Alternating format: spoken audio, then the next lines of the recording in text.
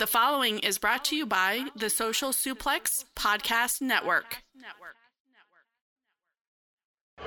Yo, what up? This is Rocky Asuka Romero of Chaos, and you are listening to Keeping It Strong Style, the ace of podcasts. Yo, this is Rich Latta from One Nation Radio. This is brought to you by the Social Suplex Podcast Network. We present to you the Ace of Podcasts, Keeping It Strong Style. Let's go. It's the Ace of Podcasts, Keeping It Strong Style. Covering New Japan, they ready to hold it down. Jeremy Donovan and the young boy Josh. Come and hit a job out and bury all the frauds. From the Tokyo Dome over to the G1. Social Suplex is the network where we can get it done. I'ma chill and let them have it, cause this is just an intro. Keeping the strong style, 6 stars from the get-go, boy. Yeah, from Tampa Bay to the Tokyo Dome, this is Keeping It Strong Style with your hosts, Jeremy Donovan and the young boy Joshua Smith. And thank you for listening. Welcome to Keeping It Strong Style, the ace of podcasts on the Social Suplex Podcast Network. Jeremy Donovan here with the young boy Josh Smith. On today's show, we'll discuss the legacy of Antonio Inoki, preview Declaration of Power, and cover all latest news in the world of New Japan Pro Wrestling. You can support our show by subscribing and following the Social Suplex Podcast Network or Keeping It Strong Style on the podcast app of your choice and leaving a rating and review. You can also get all the podcasts over at socialsuplex.com. Check out our Pro Wrestling Tees store, prowrestlingtees.com/socialsuplex. That's where you can get your official Keeping It Strong Style t-shirt. If you enjoy this podcast, please consider making a one-time or monthly donation by visiting socialsuplex.com/donate and clicking on the donate button under the Keeping It Strong Style logo. This week's episode is brought to you by the NJPW EXT, the only browser extension for NJPWWorld.com, with features like dark mode, improved translations and layouts, custom and shared playlists, synchronized viewing parties, and much, much more. It takes NJPW World to the next level. You can visit njpwext.us today for details. Young boy, we survived Hurricane Ian. We did. We survived the hurricane, and we're here this week. And it's a special episode because while we do need to address everything that's going on in New Japan news and reviews and previews and blah, blah, blah, we this past week lost the founder of New Japan Pro Wrestling, Antonio Inoki. And we just recorded our review and retrospective of his life with Mike Sempervive of Wrestling Observer and Justin Nipper from Fight Game Media. And I'm feeling kind of a little bit sad, but also a little bit relieved, because I feel like the audio that the audience is about to listen to is pretty tremendous. And I feel like we couldn't have asked for two better guests to come on and help break down an exhaustive subject like the life of Antonio Inoki, which I think we knew going into this year that he was in bad health, and eventually this was going to happen. Yeah, but 2 weeks ago, I wasn't ready for it. Yeah, 2 weeks ago, we were like, yeah, we're probably going to have to get ready for that. When that footage came out of him at that event with him in the wheelchair, we're like, yeah, we're probably going to have to get ready for this. And then lo and behold, yeah, he unfortunately passed away this past weekend. And of course, there's been tons of tribute shows and videos and articles all over the media world, in and out of wrestling media. And like you mentioned, two great guests for our old friend Mike Sempervive and Justin Nipper from Fight Game Media. We're going to throw to that interview here in a second. But yeah, I really enjoyed that. If you guys are, new to Inoki, you don't really know much about Inoki, obviously you can do podcast series about his whole career in and out of the ring.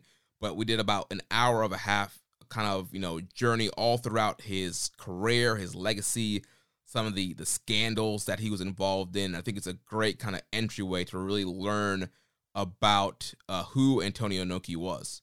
If you want a more comprehensive, because this is not a comprehensive history lesson, although there's quite a bit of it in here, but if you'd like that, Justin Nipper and Fumi Saito did a 5-part, about 7 hours worth of audio series over on Fight Game Media. It's called Write This Down. They did this in, I believe, January of this year or November of last year, one or the other. But it's the history of Antonio Inoki, and it's 5 parts. And that's, from what I've been able to see online, probably the most exhaustive resource that's out there. There's also Chris Charlton's book, Lion's Pride, The History of New Japan Pro Wrestling, which is also a great resource. And if you're an Observer subscriber, there is the 1996 G1 retrospective, which serves as almost, now there's some historical inaccuracies, which you don't want to blame Dave too much because, again, it's 1996 and the internet's not what it is today. But so there are some discrepancies, but for the most part, that is one of the better pieces of article that are out there concerning the life of Inoki. And if you ask yourself, well, why is he writing about Inoki in 1996 if he's doing a G1 retrospective? It's because the story of Inoki is the story of New Japan, especially up to that point. And one last thing, we did have a question from Rich that we didn't address on the audio that maybe you and I can talk about here before we kick it over. But I want to give my final thoughts on Inoki just very briefly. I was really sad when I found out that Inoki passed, and it's kind of weird because it's not like I was actively watching Antonio Inoki in his heyday or even alive during his prime. You know, by the time I was born in 88, he was winding down as an active wrestler and was kind of just a star attraction for the next 10 years. And, even though I had a peripheral exposure and knowledge of him via, my brother and via WCW and the magazines, it's not like I really knew Inoki like that. But later in life, as I really started to delve into my New Japan fandom,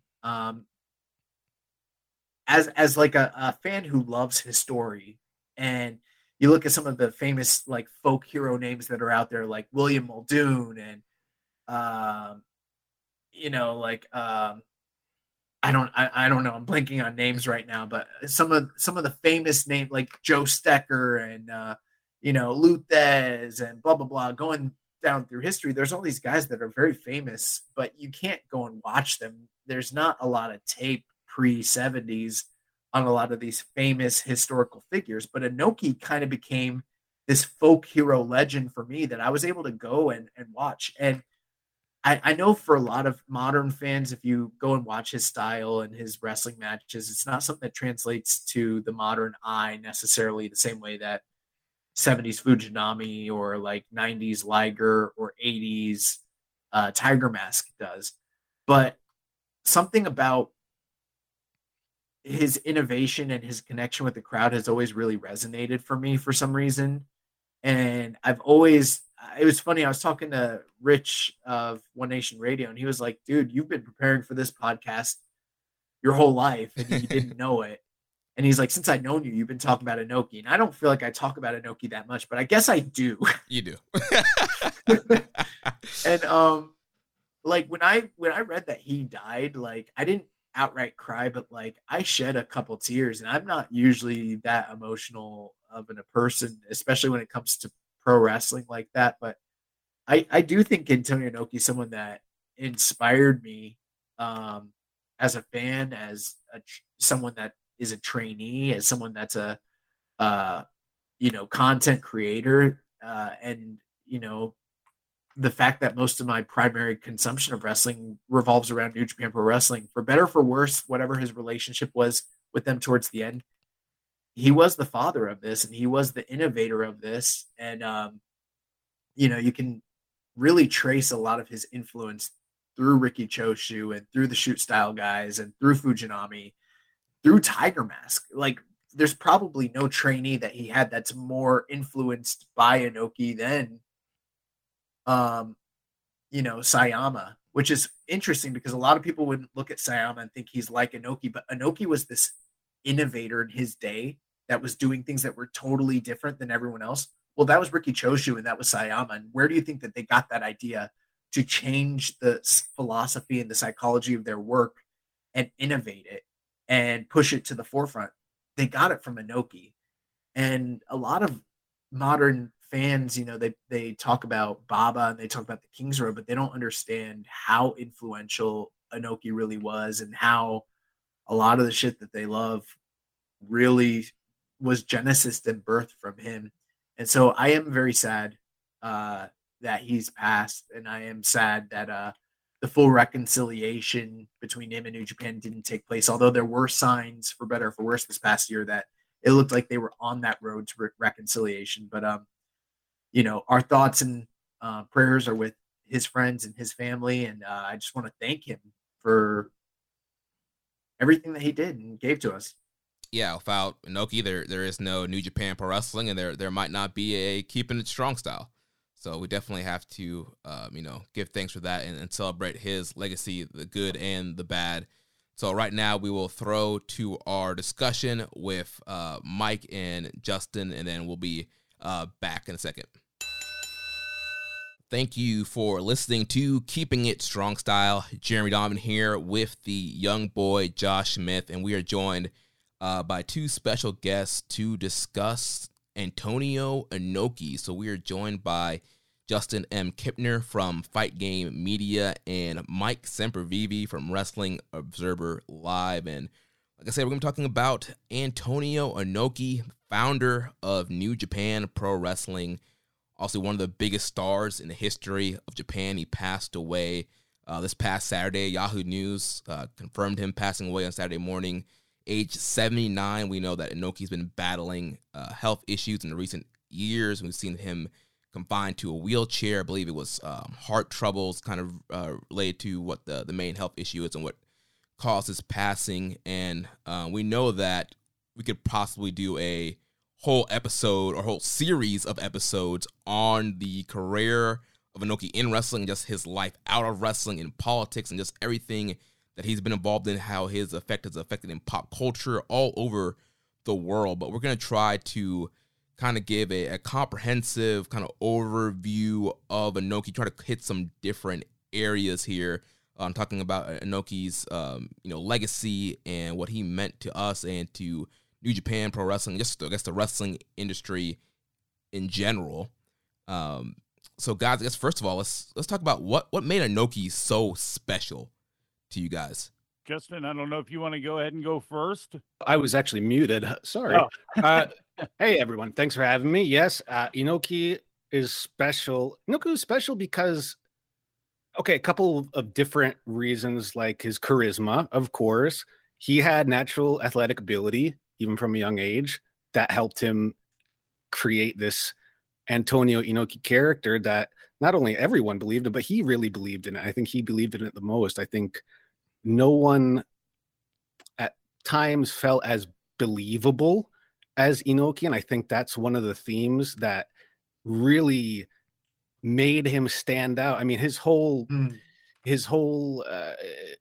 path was based on trying to be number one in Japan, trying to beat Baba, and the way to do that was to take all Japan's more traditional, orthodox NWA style pro wrestling and do something more real, more believable. And I think that what made him special is that he committed so hard to this theory or concept of realism, because you can't just say it's real or it's not. There's a lot of gray. He introduced a lot of gray into the industry. And he had the first MMA match, arguably. There's that part of it too. That's why he's special. He's a special part of Japanese culture too, Japanese pop culture, especially from the Showa period till now. I could keep going on and on, but I want to hear what Mike has to say about this as well. Well, no greater self-promoter than Antonio Inoki. And, with Don King, Bob Arum, Vince McMahon all still alive, losing Antonio Inoki, what you lose in him not only is a great promoter, but as Justin was saying, he believed what he was, and he worked very hard to be the best Antonio Inoki that he could be.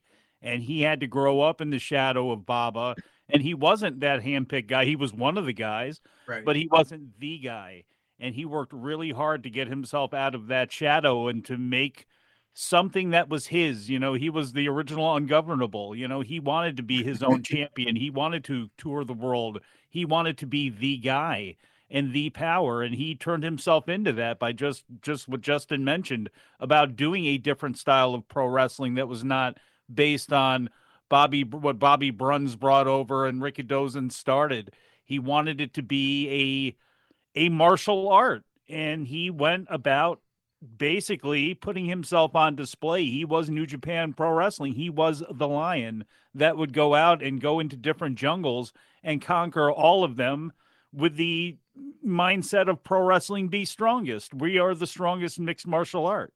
And he had an unbelievable career, and all of the ways that it spider webs out and touches so many other different facets of life, whether it be politics and all of the things that go into that, whether it be business ventures, many failed, many with money that was not his. That was not his at all.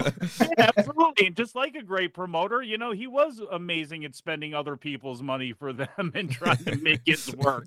So it is a complicated, complex, and pretty amazing legacy of someone that it's going to be really difficult for anyone to ever do what he was able to do in Japan, coming in, in the world of pro wrestling, in the realm of pro wrestling. It's almost impossible to do it nowadays. And Mike, you mentioned Don King a moment ago, and that made me think about I think the best way to think of Inoki, if you're not familiar with him, is imagine a Don King or a Vince McMahon type promoter combined with a wrestler like Hulk Hogan, who had the fan support, charisma, credibility, and longevity, and put those into the same person and one guy. I really can't say that one person had that much, was it not influence, but also just, he was truly the total package for the wrestling industry, not just in Japan, but for the world. No, and transcended that. In Japan, absolutely transcended that, where you look at Santo in Mexico, and I'm not an expert on Lucha Libre, but he's otherworldly, and that's basically what Inoki is, in some aspects.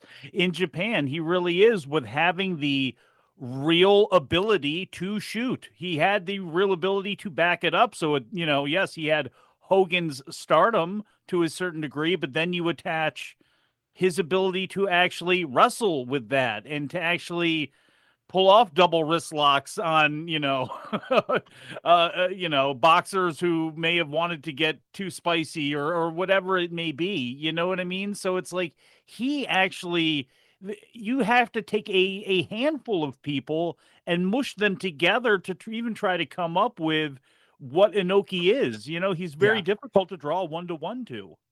Yeah, that's kind of been the thing as Inoki's passed, and I've been thinking more and more about what is a comparable comparison. And the reality is, like you guys mentioned, there really isn't a one-for-one. In terms of like influence as a promoter and booker, obviously you guys drew the parallel of Baba and how he sort of always was an eternal rival of his and started off in his shadow and that sort of thing. But like in the West, the closest thing we have is Vince, but Vince didn't promote himself the way Vern did, but Inoki did. And he was successful with that, where when he initially started off, he didn't have the machine backing him. He didn't have the NWA ties. He didn't have even TV to start off the way that Baba did. And yet still, he was still this kind of like punk rock outlaw group that found a way to pull the scraps together and to get Carl Gotch in and to get guys from, different places around the world so that they could try and go up against what was kind of a monster and initially, and then eventually became like their rivals for several decades. And it was all through self-belief.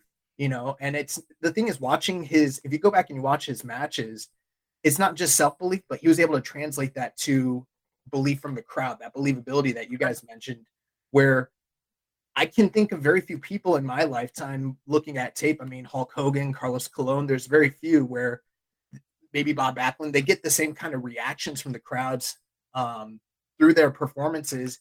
And that lasted with him his whole career pretty much. I mean, even when he went into, semi-retirement, even those big, Tokyo Dome shows, like the response to an old broken down Inoki is still unbelievable. And then, post, retirement at the Bombay shows, like he was truly, truly a transcendent star. And I mean, who else can we think of that was a promoter and a wrestling star and a politician and a businessman and yada, yada, yada. Like it's truly remarkable. Yeah, I feel you definitely have to combine some people, like you guys are saying. You got to combine a Hulk Hogan, a Vince McMahon, The Rock, a Arnold Schwarzenegger, like all these kind of different like personalities and people who kind of spread themselves. I think that really kind of all comes together for Antonio Inoki. And, we're talking about what makes him special. And like, he just had that magnetic charisma about him. You look back and you watch some of his matches, a lot of them now up on New Japan World for free, and you just see the way the crowd is reacting to him. Oftentimes, it kind of feels like maybe he's like a cult leader. He's just has this whole crowd is just like ravenous and just really into his matches, and the huge responses and reactions he got was just incredible. And how did Pusha T say? Didn't reinvent the wheel, just a better design. And that's kind of what he did. Those crowd responses came from the fact that Japan wanted a hero.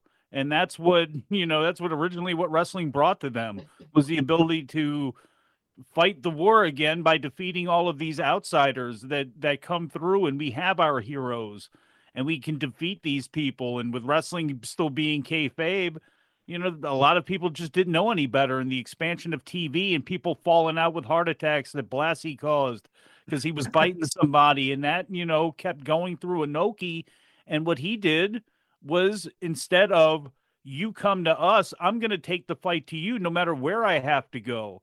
And no matter what the style is. Yes, this is pro wrestling, but now I'm taking pro wrestling out and I'm going to individually pick off people, whether that be Roland Bach or this person or that person or Willie Williams, or again, no matter who you want to choose out of his fighting history.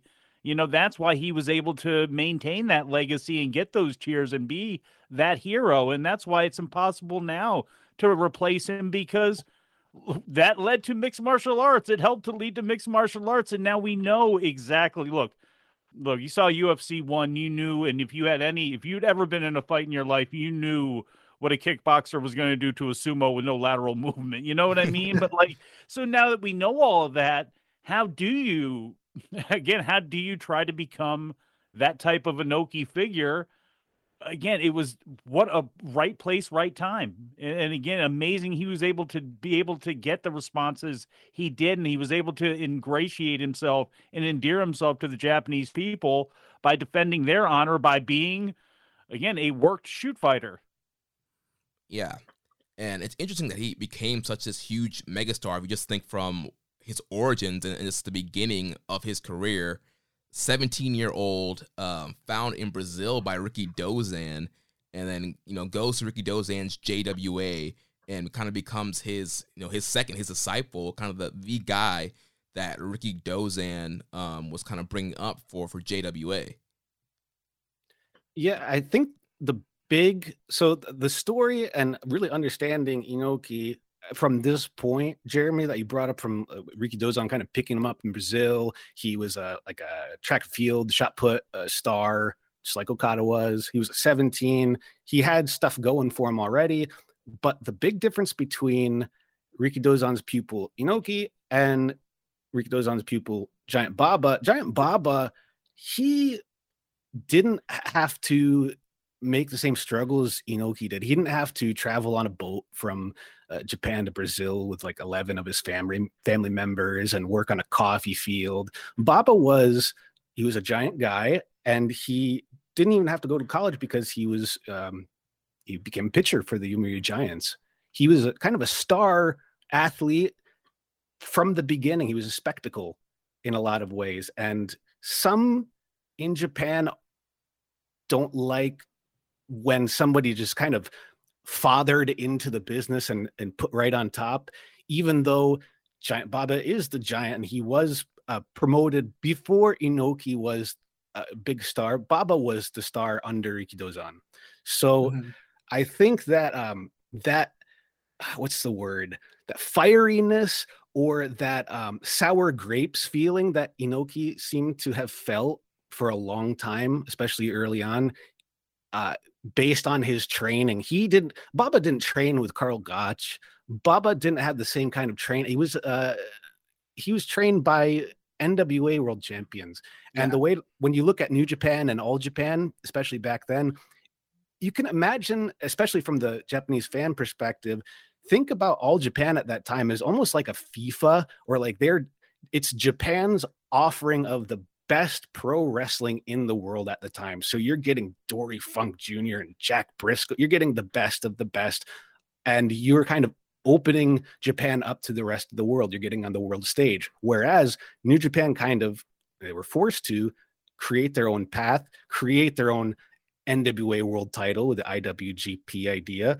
And this also, not only was the style of wrestling different, I mean, that was a big part of it too. All Japan, like I said, it was kind of, if you watch back, you're watching traditional, quote unquote, perfect NWA style matches. Whereas if you watch Inoki's, what would they were called, not mixed martial arts matches. They had like a mixed style match. There was a term for it back then. Different style matches. Yeah. What he was trying to do was he was trying to, again, insert some kind of realism or something that you would never see in All Japan. And I think it's also where he started introducing general martial arts into pro wrestling. And that injected a special, authentic Japaneseness to the wrestling, which All Japan, of course, had to an extent, but overall it was a worldwide pro wrestling offering, whereas New Japan was quote unquote strong style. Now there's no real thing as strong style. It was Inoki's way to market against Baba. It was him trying to say without saying, this is real, even though it's not necessarily real, but that's the difference. And he took that, all the way. Thank God for Karl Gotch, right?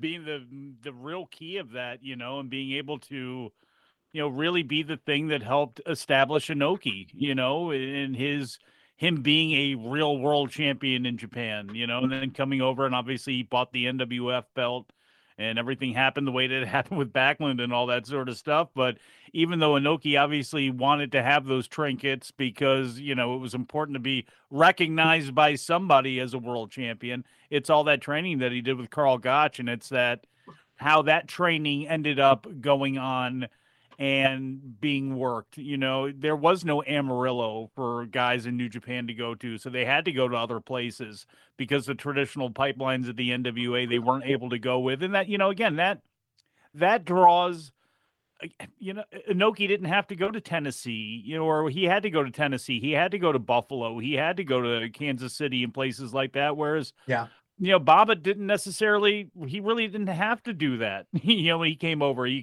he was basically pushed as a star right off the bat and didn't have to do some of the same things that other people did. And I'm sure that was another driving force behind Inoki as well, too. It's the Muda and Chono thing. Muda ended up he went to Dallas. He went to Florida with Eddie Graham and Hiro Matsuda. He ends up in Charlotte.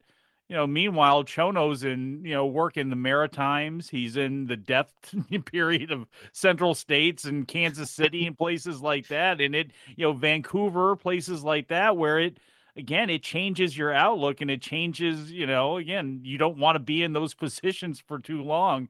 And Inoki did what he had to do and grinded through it. But, I'm sure that also, played a part in his, drive to want to be better and excel and always trying to come from underneath to prove something, because that's what his whole career was about, was just proving something. About fighting. Yeah, he's defined by the idea of fighting. Yeah. Whereas Baba he was the king. He was kind of, it's almost like he was born into it. So the dynamic of, gentle king giant versus wily not underling peer. I mean, it's about credit and merit versus being placed in a position. This happened with Jumbo Tsuruta too later on. Jumbo was he was an Olympic wrestler. He was put in a position because he had kind of I don't want to say earned it, but he was there because of his athletic background, and fans interpreted that all different kinds of ways. Yeah. I mean, definitely what you guys said. There's the distinct, differentiation between these two, figureheads and their brands of pro wrestling and the legacies that they left behind. And because of their tag team and because they both debuted on the same day and they both stopped wrestling in 1998, they ran and, were both promoters and started their companies in the same year. There's this eternal rivalry between the two of them. And I mean, Baba didn't even live in the dojo when he first broke into the business. He was already, like you mentioned, a star. He almost kind of got, and more to a greater extent, but a similar booking to the way like young Shinsuke did as like a golden rookie or something comparable to like modern Kurt Angle. He came in with the accolades and everything like that. And he's wrestling world champions and working main events across the country, within 1 to 2 years of breaking into the business, and he's already on excursion. And Inoki is, kind of treated like the more traditional young boy where he's, staying on the undercard for a long time. And by the time that both of them are, main eventing in JWA at the same time, he is a peer, but he's just slightly underneath Baba. They had the famous tag team together from 68 to or maybe 67 to 71. Yep. BI Platoon. Right. And Baba Inoki Platoon. And I think that's where he got that number 2 feeling from a lot as well, because they were a huge super team at the time under Rick Dozan. Right. But he's always the face in peril. He's always, I mean, they didn't lose very often, but if they did, it's going to be Inoki taking the pin.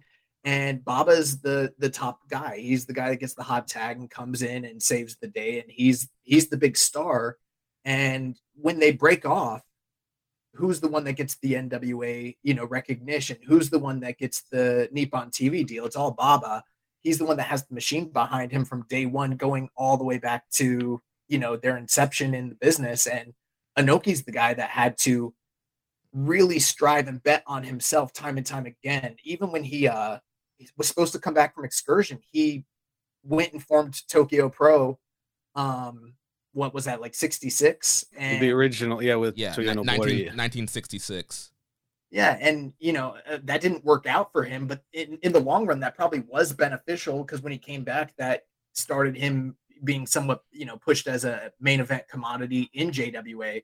But all along, like you mentioned, it always was Baba, the king who was trained by all these NWA champions, and then you've got Inoki, who's trained in the Lancashire style under Karl Gotch, who has to scrap and crawl and fight his way to the top. And they're just two totally different paths, and it really formed their legacy and their philosophies as bookers and wrestlers and promoters.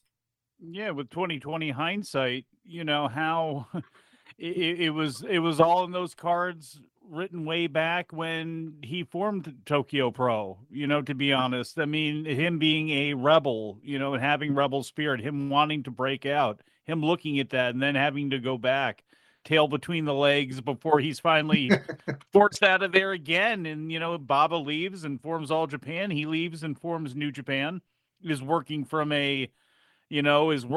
underneath in that. But still, I mean, how could it have gone any other way? It was just in the cards for that. And as you guys almost like destiny. How we've talked about here, how again, there was the one gilded guy, and then there was the the warrior, out there in the cold in the fight, and Baba inside. And I mean, it really does typify and really prove what those guys are, and how we look back at their legacies. I mean, that's pretty much what they are.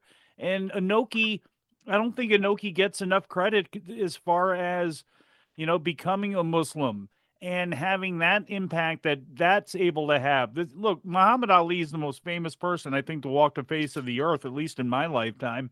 And Muhammad Ali could walk anywhere and be safe. Be quote unquote safe. almost anywhere. He could walk into Pakistan, Afghanistan, Iraq, Iran, and be fine. He can walk around, obviously, North America, wherever he wanted to go and be fine because he was Muhammad Ali. Antonio Inoki didn't necessarily have it to that level, but you were able to see what he was able to do. And look, the whole thing with Iraq and the kids as human shields, and were those people going to be released anyway? And opens up a whole new can of worms when it comes to Inoki and his politics. But it took a set of balls to go do that, knowing you were going to be censured by your government, knowing that this was going to be bucking and doing, he was able to go in there the same way he was able to talk and go into Pakistan because of the fight that he had with Pelwan and all that. Talk to people in Afghanistan, even if it was only at the most, press and the most, topical, the easiest level to, cut through. Sorry, it's been a long day here, but, even if it was just for press reasons and promotional reasons, he still had the ability to do that. And that's probably something that won't be talked about too much, but I think that actually matters, and I think it matters somewhat with how he's viewed by a significant portion of the world that we don't really bring up or talk about when it comes to professional wrestling at all.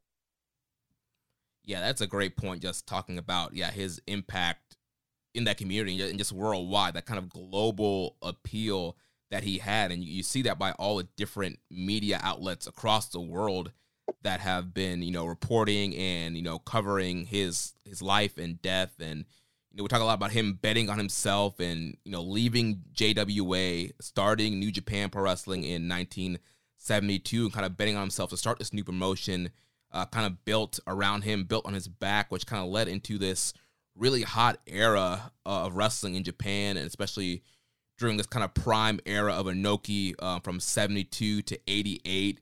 And we kind of saw his kind of booking style unfold during that period where, maybe to, more modern fans, you could compare it to kind of like the Hulk Hogan model, where you're bringing in these big monsters to come into a territory, and you have to have this hero that's going to take the monsters down. We see guys like Vader and Bam Bam Bigelow and Stan Hansen and Andre the Giant, and just all these just massive foreign talents kind of coming in and being, the main kind of main enemy to Inoki, and him having to, vanquish all these kind of evil foreign monsters and be this hero that Japan wanted. So just kind of curious, what are your guys' thoughts on some of the key guys that Inoki faced during that kind of prime era from 72 to 88?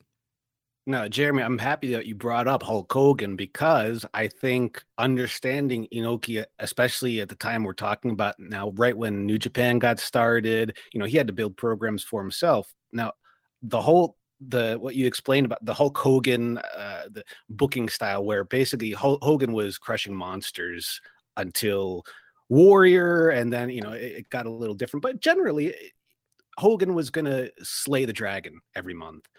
I believe that this whole template was absorbed by what Inoki was doing, because what All Japan had going on, they had that what they were offering the best of the best in the world to the Japanese audience. If you want to learn about and watch pro wrestling, you're going to get the best stars from all over. You're going to get Giant Baba, but you're also going to get the NWA World Champion. You're going to have Bruiser Brody, Hansen, and such. New Japan had to create their own mythos, and they needed a star. It was Inoki, and he needed a rogues gallery. And it started with the different style matches where he would slay these beasts from outside of pro wrestling, like judo and kickboxing. He had a fight with Chuck Wepner, and he had matches with Andre the Giant. It was kind of, anything goes. It was almost like Ultraman, right? He was the hero. Clearly, he was the main character in the New Japan story. And I think that whole concept is how Hulk Hogan and Hulkamania got started. Honestly, I think Hulkamania got started in Japan with Inoki. I mean, I think Hogan was really a massive star. He was teaming with Inoki at a time. There was even talk of him going to All Japan. He was so hot. Terry Funk wanted him to, come over. There was a lot of Brody jumped to New Japan in '85, and Stan on the second time he went to All Japan. So there was a lot of tension in the air. It was very competitive.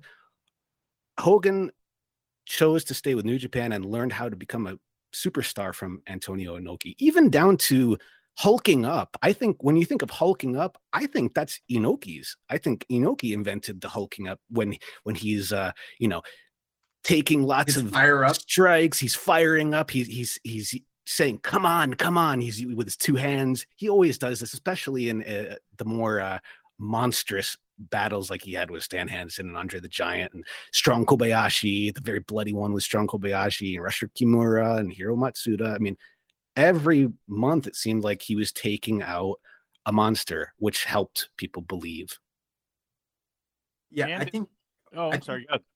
I think the whole thing with Hogan, I think part of it's Inoki. I think it's also mixed in a little bit with the Jerry Lawler stuff that he saw in Memphis in his early genesis. Sure. But there's no and Superstar denying. Graham and of course all of his own influences and Dusty. But I think that Hulkamania, that friction, I think it really, there was a spark in Japan that carried over into WWF.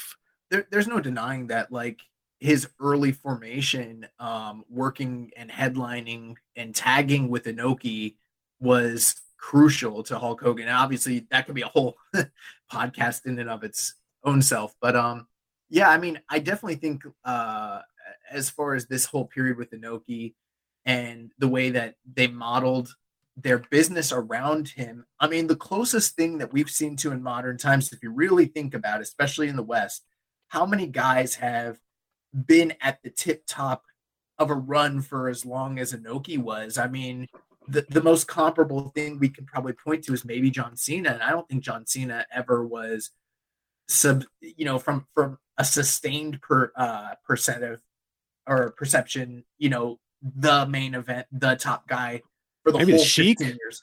Yeah, maybe the Sheik. Bobo. I mean, that's a different setting, and it's a little before Inoki, but I mean, right? God, how do you do 12,000 a week? Bruno for years. Bruno as well, yeah. But there's very few people that a major national company like that have been centered around, that has stayed hot throughout the long, prolonged life of his run. And that's kind of what Inoki was. And I mean, I've watched a lot of that stuff from that period. And I mean, a lot of it's the mixed style fights, the different style fights, but it's also him bringing in, respected outsiders like Jack Briscoe and Billy Robinson and, obviously like the shooters like Willem Ruska and the shoot fight with Ali. And then later on, he had the prolonged feuds with like Brody and, the IWE guys and then UWF and so on and so forth. And they kind of just always found a way to keep the company, centered around Inoki. The story of New Japan is the story of Inoki. And I mean, even in like 83, when they had the embezzlement scandal, and it looked like he was going to be ousted from Power and he was going to have to leave New Japan, TV Asahi basically told New Japan, like, if he's gone, they pulled a Brock Lesnar. They said, if he's gone, we're gone. And they had to keep him on. And, so there's always that criticism, like he didn't put over Fujinami and Maeda and Choshu enough. And there's probably some truth to that. But he was still the top star to such an extent that they kind of couldn't afford to not have him on top, for better or for worse. And that's very empowering. That's a very empowering thing to have happen too. And, he can get you to continue to do things that may not necessarily be the right thing to do.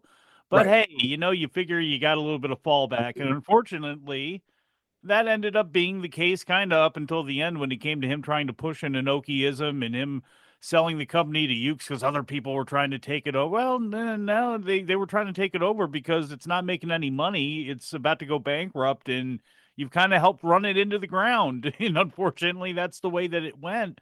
But it lasted for a long time, not only because of all these mixed styles that we're talking about, but because of, matches against Tiger Jeet Singh. That was a very important one for him.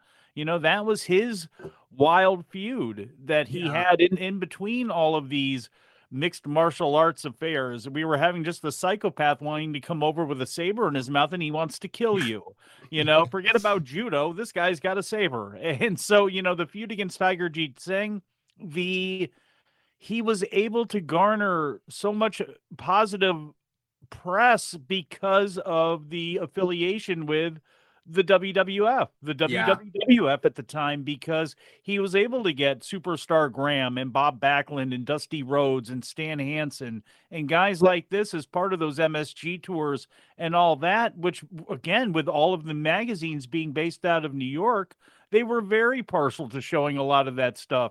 And Antonio Inoki had, again, not only because of Ali, when you obviously look past Ali, when you just looked at the wrestling magazines and things like that, he was able to get great attention. I mean, look, some of the secondary magazines that aren't as popular, when you look back at the 70s, a lot of them covered Pedro Martinez heavily and covered Johnny Powers. And you see a lot of Ernie Ladd stuff from that time, Ox Baker and Antonio Inoki being one of those guys who, of course, obviously usurped that belt, took it, and then became it became several things. I know it was the NWF belt for a while. I think he merged it as a part of his WWF mixed martial arts title, or the Great 18 title, or whatever it was called. But, so, it was also sometimes you forget about what you can consider more pro wrestling type of things. Obviously Masa Saito, the island match is a great example of the fight really being, pro wrestling snow globe being all shaken up. So, kind of what's been forgotten about with all this great talk about Inoki is just some of the pro wrestling stuff, including right down to like Hulk Hogan, making Hulk Hogan for years. We saw the pictures of Hulk Hogan, especially because the WWF ended up, kicking out a lot of other photographers, but the kanji symbol on his trunks and him standing there with the trophy and the flowers after he won the IWGP tournament and that whole thing. Look, Inoki's dead. We can never trust a thing that comes out of Hogan's mouth. Was Inoki really knocked out? I would say no, but who knows anymore? Nobody knows. That's another great piece of this whole, wrestling lore that Inoki leaves.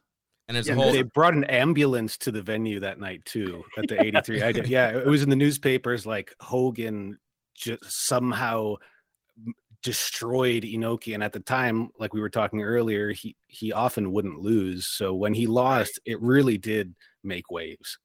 Yeah, and of course, the whole infamous promo of Hogan, calling the WWF title a toy and a trinket, and the IWGP title, it's the real title, the real prize that he's going after. Yeah, he's probably upset that the internet exists now.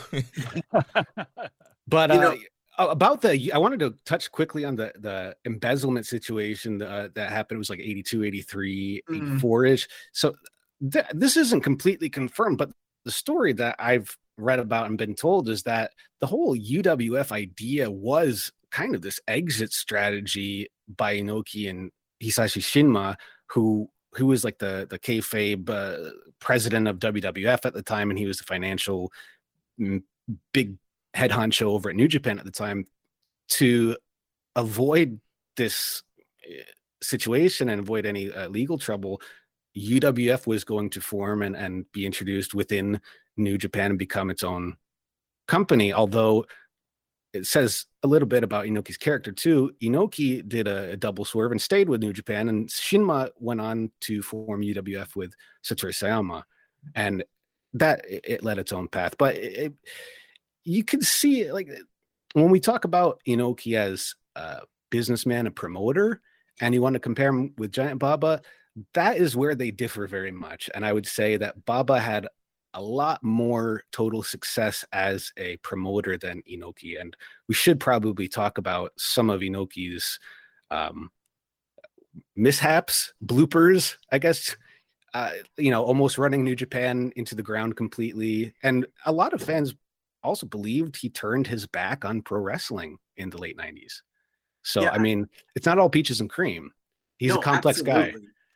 It's a very complex subject. And I mean, the thing with Inoki is, like, a lot of the things that brought him, just like Vince McMahon, a lot of the things that brought him success early on in his career were the same things that he was trying to do later on that resulted in failure and disgrace, and ultimately were a detriment to the business. And some of that was the alignment with the shoot style stuff and the MMA and the pushing of those guys, and obviously the Inokiism. And it's a double-edged sword because he is sort of the godfather of MMA. If you look at the genesis of UWF and PWFG and Shuto and Pancrase and Pride and Rings and all these different companies, they're all led by Inoki disciples. They all have a direct tie to his, philosophies and style of booking. But at the same time, they were the same things that he thought. I don't think Inoki thought that he was turning his back on wrestling. He thought that wrestling was evolving and was trying to stay true to his philosophy. But ultimately, it was to the detriment of New Japan. But like I mentioned before, I see New Japan as being the story of Inoki up to a certain point. And I think for Inoki, that was always the case. He saw himself as being bigger than the brand itself. And that whole thing with the UWF, I mean, I've heard two stories about it. I've heard that there was an attempt on his part to potentially have two revenue streams from TV Fuji and TV Asahi and create the illusion that there was two different brands while he was secretly getting the money from both of them. I've also heard that it was an exit strategy because he was going to be ousted from the company. And the reality is no one seems to know the truth behind all of this. I've heard differing accounts from very credible sources. And it's kind of one of those things. It's the legacy of Inoki. But if you look at his track record, his history, you look at IGF and UFO, he's done things like this later on as well that kind of align with some of the reports. And maybe there's a little bit of truth in both of them. Yeah, but, little column A, little column B. I mean, look at that concept was not foreign to him, considering that Baba and Inoki were stars on two different TV channels working for the same company. For all intents and purposes, that's exactly how they became bigger stars. And with Inoki, back to the businessman thing, yeah, Baba was a much better businessman because Baba was running a professional wrestling promotion. He was in the pro wrestling business. Inoki was in the Inoki business. And it's how you looked at your products. He was the lightning rod. He was the North Pole that everything circled around. So Inoki isn't be strong as this is what we're selling here, folks. This is what we're doing. Whereas Baba, more along the lines of a more natural pro wrestling promoter who did push himself further down the card, knew when it was over, delegated in different ways, used his wife as a buffer, all of the intelligent things. I mean, I don't think there's any question when it came to quote unquote running a pro wrestling promotion. Absolutely. To me, Baba did it much, much better. Yeah. With that said, obviously Baba was like a Japanese version of like a Sam Muchnick. He took that old school style and a lot of integrity he had. I mean, that was a big part of what defined his booking style. And like Mike said, he did it the right way in that he took himself out of the main event picture. He slowly phased himself out. And he didn't mind being in a fun opener with a 6-man opener in the 90s. He had a different idea of what pro wrestling should be. I think it's more like not what wrestling is or isn't, it's someone's idea of what it should be versus someone else's. And they obviously had two very different ideas. And when you back to a little bit of what you said earlier on too about, I think Inoki thought pro wrestling turned its back on him because in his, I mean, you got to be a little bit of a sociopath. And I think to him, these guys are weak now and they do really need to be spirit slapped. Like, what the hell happened here? Like, I'm a wrestler. I could have taken Mirko. Like, whoa, hold on now. A lot of, and yeah, he may have lost one of the Pelwan fight, whatever, but like that, to him, I think in his mind, like wrestling, again, like you see with all of us can bring up an older wrestler or personality today that believes that pro wrestling has turned its back on them as opposed to the business evolving and things moving forward and progressing, whether you like it or not.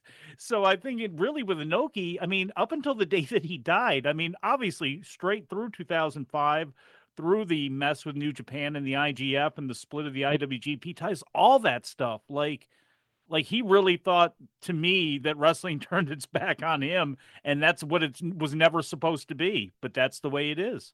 Yeah. And I mean, even as a promoter and a booker, looking at the difference between him and Baba, like you guys mentioned, Baba ran it more old school. Very often, if you look at in 2022, we've seen like rundown sheets of how the wrestlers were supposed to behave. Like Baba had a reputation for concealing and stopping any sort of scandal from coming out, whereas like Inoki himself was very often the actual source of the scandals in his company. And it was two totally different philosophies and ways of like running the business.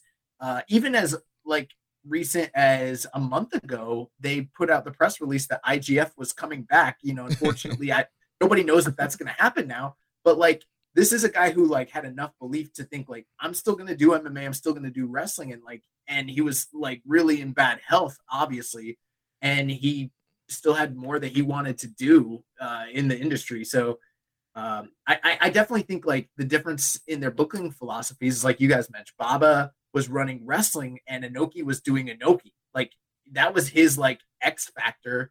And you look at the difference between like how he maneuvered Choshu and Fujinami versus the way that like Baba maneuvered Jumbo and Tenryu, and then like the four pillars. Totally different things altogether. Yeah, and with Inoki kind of focus on kind of Inoki and this strong style that we've been talking about, and this kind of this need to make New Japan and wrestlers presented on the same level as these MMA fighters, that kind of births into what modern fans call Inokiism, and we're getting an influx of these MMA fighters into New Japan. Of course, Inoki he finishes off his final countdown retirement tour, which lasted from like 94 to 98. His last match was against Don Fry, big MMA fighter during that time. And then from there, we're seeing him continue to kind of bring in these MMA stars as MMA is kind of exploding worldwide and Japanese. And Inoki is seeing that and really wants to, again, kind of evolve with that and kind of show that his wrestlers can kind of hang with these MMA fighters. And that's what we're bringing in these guys and having these kind of work shoot fights and all this kind of controversy happening with this Inokiism style.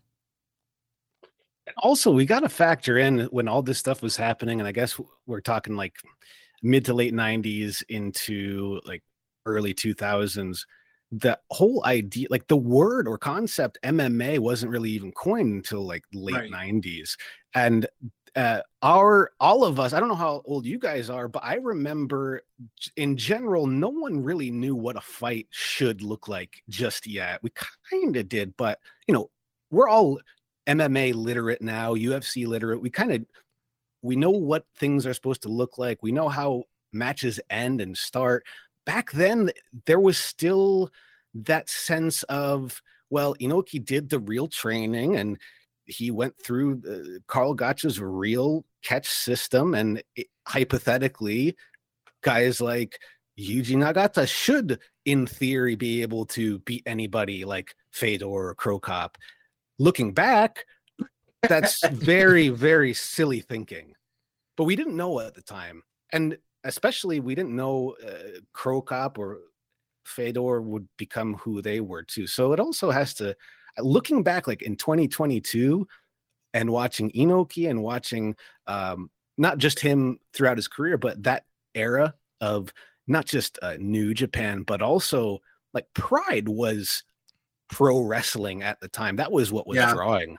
And K1 was as popular, probably more popular at the time. I mean, the mainstream fan base did shift a bit somehow, and Inoki sided with that side of Japanese pro wrestling, whereas then we get into the dark ages of wrestling where companies like All Japan and New Japan Pro Wrestling Noah started, but they didn't have, it wasn't like the 90s.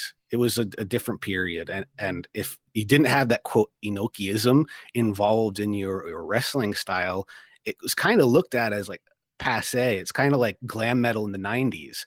People were too afraid to like it because grunge was so popular. It had to kind of make a comeback later. But that's what it seemed like the feeling. And he really had this, the realism obsession. I mean, I think he might have hurt some careers with that too. Yeah. Oh, he did. Yeah. And look, boxing was always the martial art here in America. It's the one thing that we were able to understand. Wrestling to a little bit of a different degree, amateur wrestling, but it was boxing. For a short time, it was karate. For a short time, it was this or that. But we knew boxing. Whereas in Japan, there was sumo, there was judo, there was karate, there was a opening of different styles. And, you know, obviously, they were more apt as a culture and a mainstream to take to that, and they did.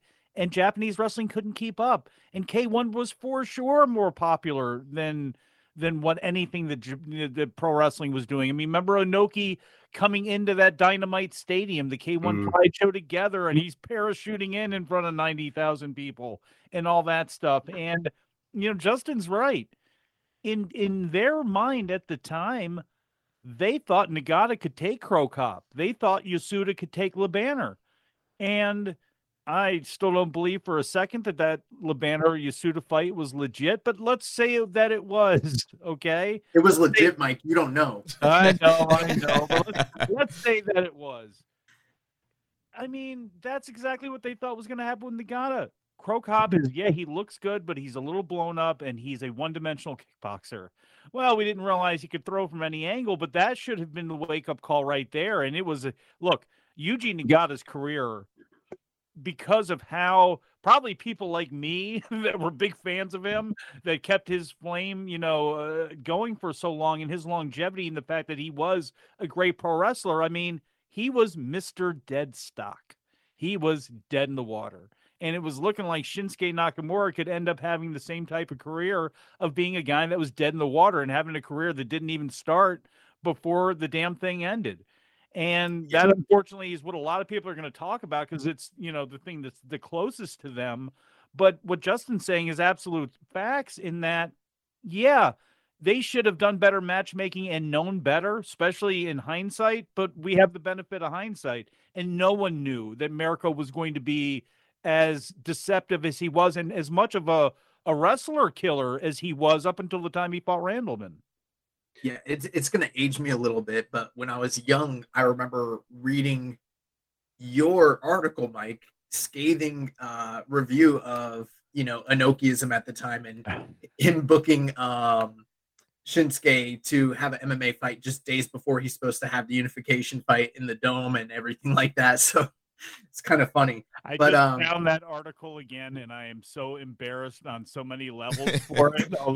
A lot of it I stand behind, but boy, in hindsight, number one, I was a terrible writer. I'm still a terrible writer. You were angry. that was the whole thing. That was truly something written out of emotion, because I was a big Yuji Nagata fan. See, I'm one of the rare people. I didn't collect tapes or anything like that for the most part. I didn't look at newsletters. I was a newsstand person, and as much as I loved wrestling, I didn't have the money to tape trade, even if I wanted to anyway. So that was a different world. I didn't come up with All Japan.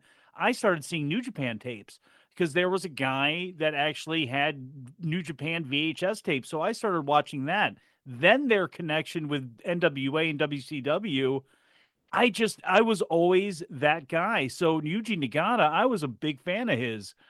Big fan playing the game with him, always a TV champion with Yuji Nagata in the short time that he was around. I liked him, and I started following his career and watching him get built up, and then seeing that, because again, I evolved a lot coming from a boxing and wrestling background. What I thought about mixed martial arts changed dramatically. Talking to Pat Miletich will do that to you, but it changed. I remember seeing the first UFC and seeing those fights and going, this is insane. This is unfair. These are, it's a weighted work. These are real fights technically, but it is weighted way to one side over the other. Right. And especially the first tournament. Yeah. So by the time they did Nagata and Crow Cop, I was cringing. And it just was like, why are they doing? And then it happened, and I was apoplectic. And then they did it all over again with Nakamura, who obviously I was a fan of his, looking at these new Three Musketeers that they have of Shibata, Nakamura, and Tanahashi. And then you got Yutaka Yoshi. You had a bunch of guys that, man, okay, the core seems like it's going to rebuild itself and be good. And then that happens with Nakamura. They book him how they book him with Takayama. It was no bueno for me, man. And yeah, I wrote that one out of anger and spite, and I might revisit it again because boy, it needs some annotations now. So my older brother was a pretty dedicated martial artist in the late 80s, early 90s. And, we talk about pro wrestling tape trading. Well, there actually was a thing that a lot of people don't know about where you could tape trade martial arts videos through like Black Belt magazine and different publications back then. And so my first exposures to Puroresu were not like the way how other people watch like Super J Cup or like IWA. Mine were like shoot style stuff that we didn't know if it was real or not. And that's how I first saw Inoki, because they would send over like the different style fights and like the UWF stuff along with Chuck Norris videos and along with like Hickson Gracie fights and Vale Tudo stuff from like the 50s. And there were collections of people that used to trade that stuff. And that's like where I first saw like the legend of Inoki, and probably why I'm so maybe heartbroken that he's passed and everything like that. But his, like you mentioned earlier, like the cobwebs of his connection to the MMA world are so vast. I mean, going back to the Ali fight and then the different style fights and everything like that. I think that obviously with like the shoot style and then like Sayama with the Shuto stuff and Pancrase, we're talking about all people that were Inoki disciples starting, mixed style fighting and no holds barred in Japan. But the one thing that was different from what they did versus what Inoki did was the spectacle. And that really didn't come into play until like UWFI, but to a greater extent, like Pride, where a lot of those guys, they had real fighting or quote unquote something that resembled real fighting, but they didn't have the spectacle. And that's what Inoki had in his heyday, where like they were almost like freak show fights, and it's funny because wrestling is so cyclical. If you go beyond Inoki and you go back to the 20s and the 1800s and everything that's old becomes new again, and it comes in waves. That's how wrestling is when it comes to real fighting, and then works and blah, blah, blah. And that's what Inoki was. He was making something that was old new again. Like it's very much Carney-esque. And that has always appealed in Japan when you see like, Hoist Gracie fighting like Yokozunas and stuff like that. That's the sort of stuff that like Inoki did. And then parlaying that into his post career and with the UFO and with IFG and his connection to Pride and K1 and even like the LA dojo and him training like real fighters like, Brock Lesnar and Lyoto Machida. Like Inoki has always, because of his sports icon status, been somewhat involved in the MMA community, especially in Japan, for years and years and years. I mean, even the Inoki Bombaye events on January 1st for like 5 years, they were competing with Pride and K1 and all these other different like groups as being like premier events that people sat down and watched for 5 or 6 hours on, January 1st. So it's quite a legacy. And I mean, when you talk about the godfathers of MMA, I mean, people point to Bruce Lee, they point to Hoist Gracie. Inoki has to be one of those people that you point to that's like his influence and his innovations when it comes to what eventually became known as MMA. And even beyond that, MMA's infusion into pro wrestling, whether it be kick pads or tapping out or realistic submissions, these were things that didn't necessarily have a, international influence prior to Inoki's, how he influenced his trainees. I think what from Inoki's point of view, I mean, it's definitely like if we're talking about it from an analytical perspective, and we're trying to say like, Inoki could definitely be viewed as a very important martial artist type, especially in the modern era. But if you were to ask Inoki, I don't know this, but I would think in most of his interviews, he always referred to himself as a pro wrestler, regardless of what the setting or anything. He always stuck to that. What I do is wrestling. It's not martial arts. It's pro wrestling. I mean, if you wanted to include it in the martial arts, that was his idea he was trying to convey. this style of fighting, what I do is the best, and it's wrestling. So it's just kind of the way you think about it. Nothing really changes, just the perspective. And he had a very specific perspective on what he thought pro wrestling was and consisted of. Right. And he knew how to promote himself, which is, there's a reason that there's lots of great fighters in this world and great martial artists of different disciplines, but they just don't have it. They don't connect for whatever reason. They're just not that guy until maybe they'll find an opponent that they get a great dance partner that they can create a legacy with. But a lot of times you just go down as like, man, that guy was really good. But then you're looking at, that Bob Sapp, Antonio Rodrigo Nogueira fight, or you're looking at, one of those freak show fights. Anything with Bob Sapp. Yeah, anything that K1 and Pride put on, because, there were the great undercard guys, but like you sold it on the big knockout, you sold it on the big freak, you sold it on whatever it was, and I was always in fear somebody was going to die. How somebody never did, I don't know. Especially on those Inoki shows. That was another crazy part of those Inoki shows late, where he's like, they're losing to the NHK Red and White Festival. Meanwhile, you got a New Japan wrestler that's on the other guy's show, K1 or Pride show, and they're losing. It just, the whole thing was so wacky. So crazy. But, he more than anybody else over there did really understand that, like, and because of loving the real sports and coming from those disciplines where, why do we watch two people fight?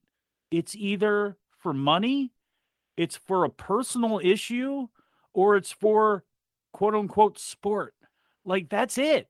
So like, no matter if it's kickboxing, wrestling, judo, taekwondo, amateur, no matter what it is, when it's two half naked people on a canvas mat, like that's it. Like they're only that's it. So you have to promote, all these things are promoted the same.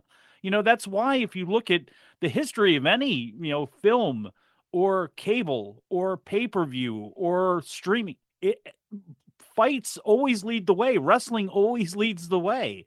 It's just, that's the way it goes. And to me, they're all sports that are promoted for all intents and purposes the exact same way. And Inoki understood that. He couldn't harness it. He wanted to harness it, but the horse had grown too big. It was way too big of a bucking bronco from the thing that he was trying to promote to everybody when he was facing Ruska, when he was facing Ali, when he was facing this person or that person, or wanting to bring in the Russian wrestlers like he did in the early 90s with New Japan, and bringing in those guys. Like, he had the great idea.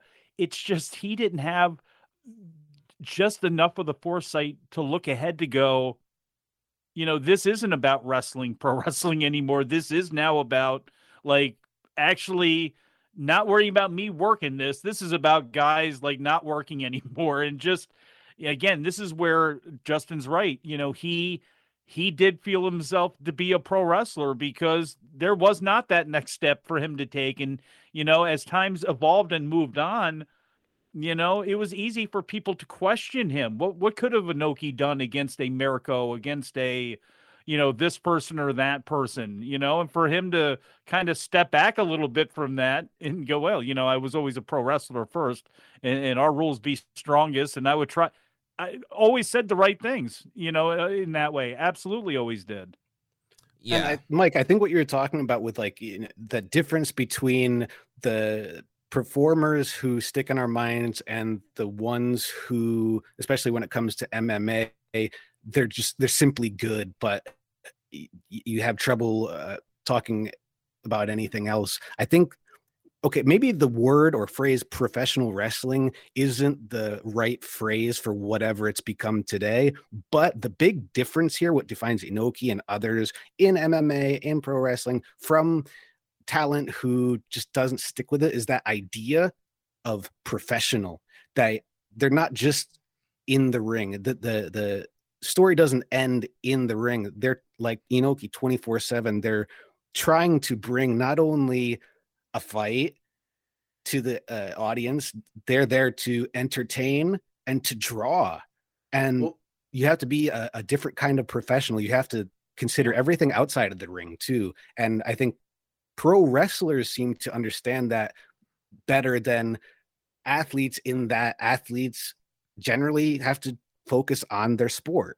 I mean, then it becomes a little bit of a different conversation, but that idea of professionalism, no matter what the setting, defines Inoki and defines others like him. Well, look at the difference between two of Japan's greatest fighters, especially on the international stage. You got Yushin Okami, someone who's a great sportsman, a great fighter, but very few people probably remember or even know about. And then you've got like Sakuraba, who was a promoter, a character. He told stories, a pro wrestler, entertainer, a pro wrestler. He still considers himself primarily a pro wrestler. And it's interesting how he is sort of from that same lineage, but considers himself more of a pro wrestler than many of the guys that came before him who came from Inoki. And he's much more in line with that Inoki philosophy. Yeah, he's more of a Billy Robinson disciple, like Barnett and Jake Shannon. Yep, absolutely. God, you talk about those tape tradings that would go on. The person that you would find to not mess with in the gym is if the subject of professional wrestling came up and they brought up one of those names, like Bas Rutten, like, you know, I like Bas Rutten. I'm not messing with you. You obviously know more than than I'm willing to deal with right now. But, you know, yeah, I mean, are you in the sports business or are you in the sports entertainment business? Are you in the sports business, you know, or are you just in the sports business? You know, I love sport. This is what I do. This is who I am. You know, it's when, who was the WEC? Was it Mike Brown who knocked out, was it Pulver or Faber? You know, ended one of those. Uriah Faber. Yeah, and it was like, you know, man, this guy's so good. But he couldn't capitalize on it. Exactly. And he didn't have any shine. He didn't have any of that sort of stuff. So, you know, again, this is why, even though it drives some other more technical people nuts, it's why the people like Arturo Gatti, why the Kazushi Sakurabas of the world, why those types of guys will, you know, end up and go down in history and are remembered more, you know, than just the person who was. I mean, that's what I remember with Hideki Yoshida. Was one of the things with him was he, you know, big judo star, and he's going to be the next big Japanese guy.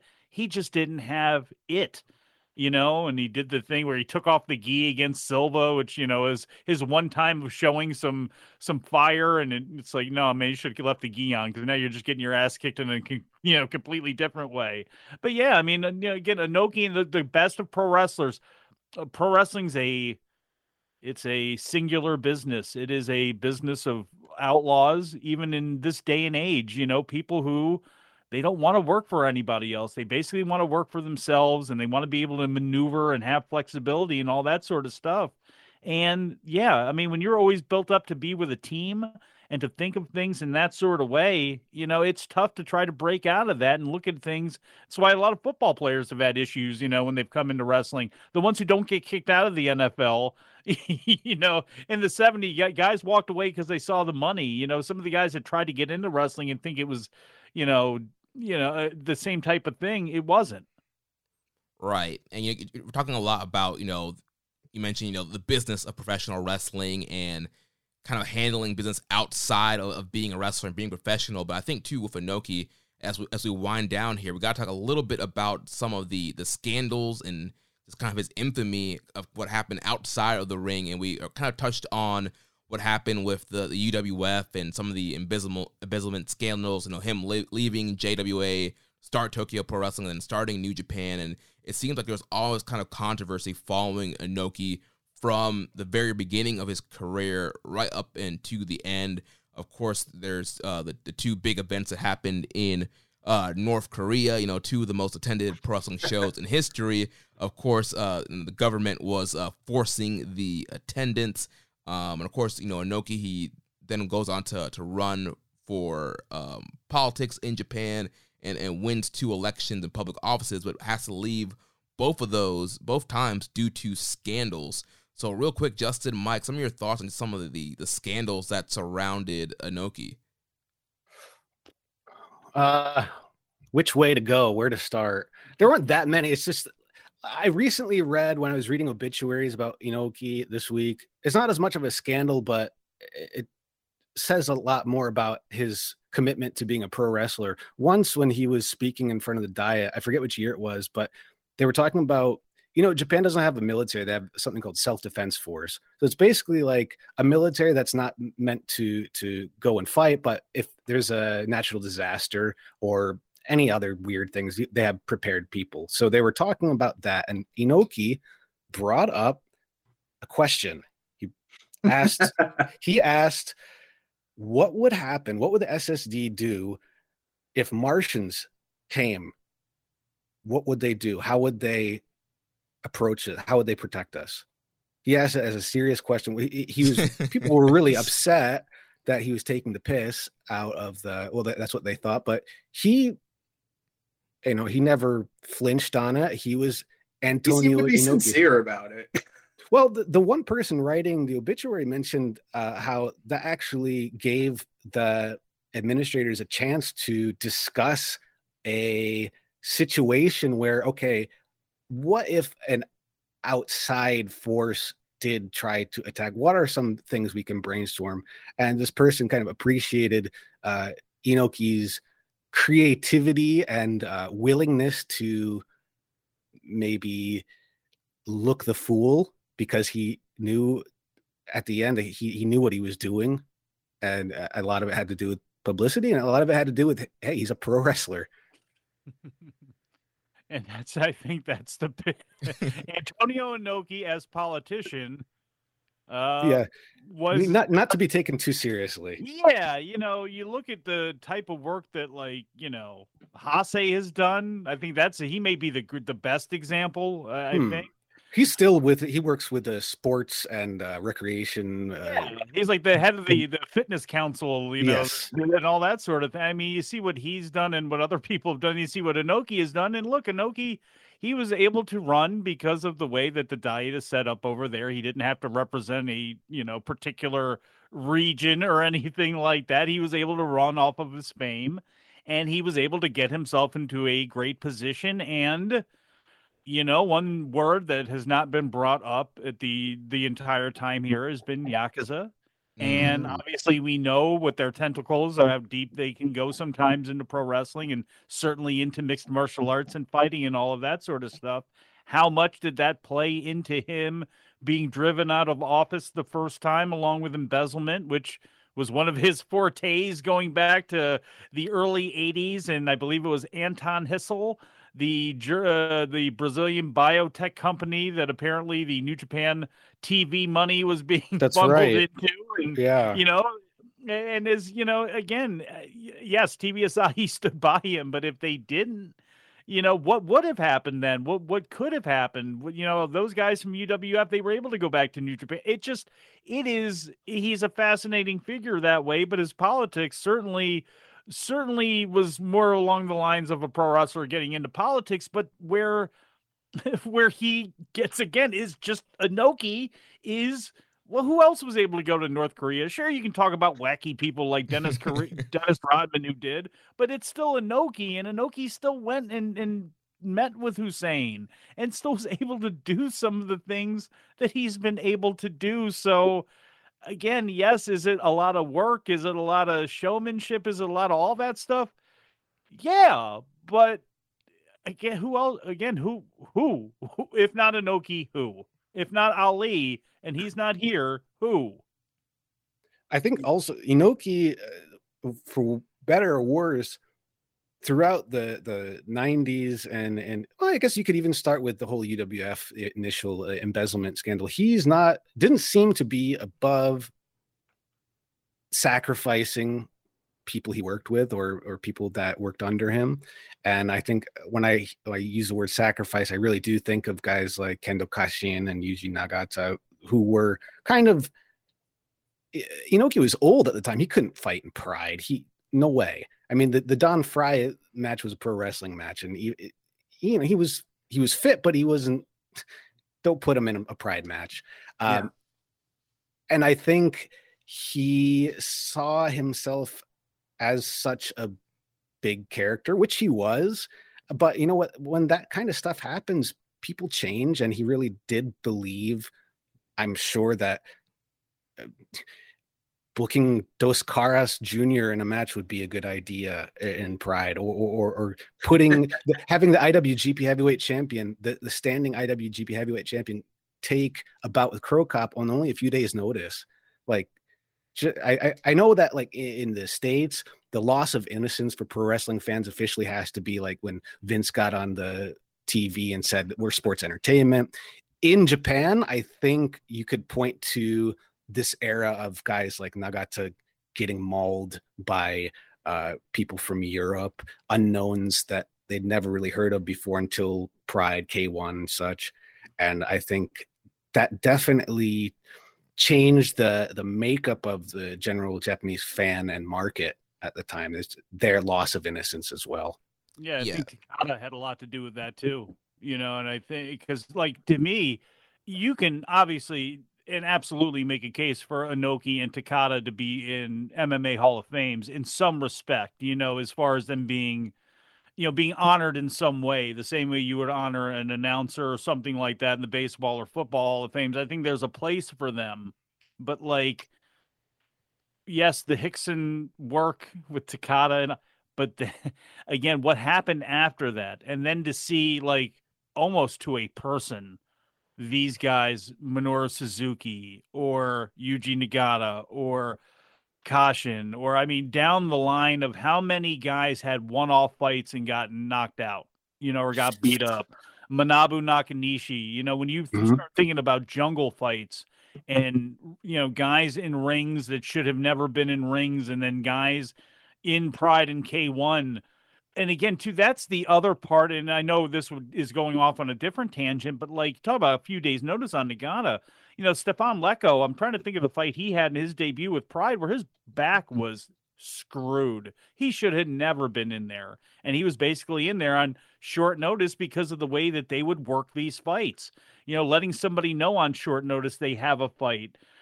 Throwing money at this person, throwing a bunch of people at this person's door the night before, whether it be women and booze and drugs and this and that. Like, it was such a bizarre time. It's such a bizarre time. To me, it's very much, this is just me speculating from years of studying it, but to me, that I don't want to say booking, but that like putting talent in these really weird, generally bad non-sports like conditions that you wouldn't really experience in any other professional sports. I think that's more of a Fuji TV technique. And I know, like, if you remember, I forget who Mark Coleman fought, but he got his ass kicked, and then they had his kids come into the ring. Remember Fedor. That?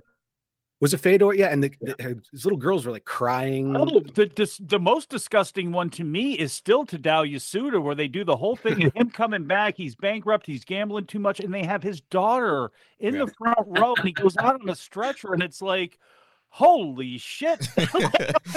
Yeah. And it was crazy. And the thing is, we do it here too. I remember the oh God, who was it? Was it Manny Pacquiao? No, who was it? There was a fight. They kept showing this poor woman in the crowd. Oh, it was Miguel Cotto's wife. When Cotto fought the dude who had his gloves all plastic. Antonio Margarito. And they're showing his wife screaming, and it's like, yeah, it was bad.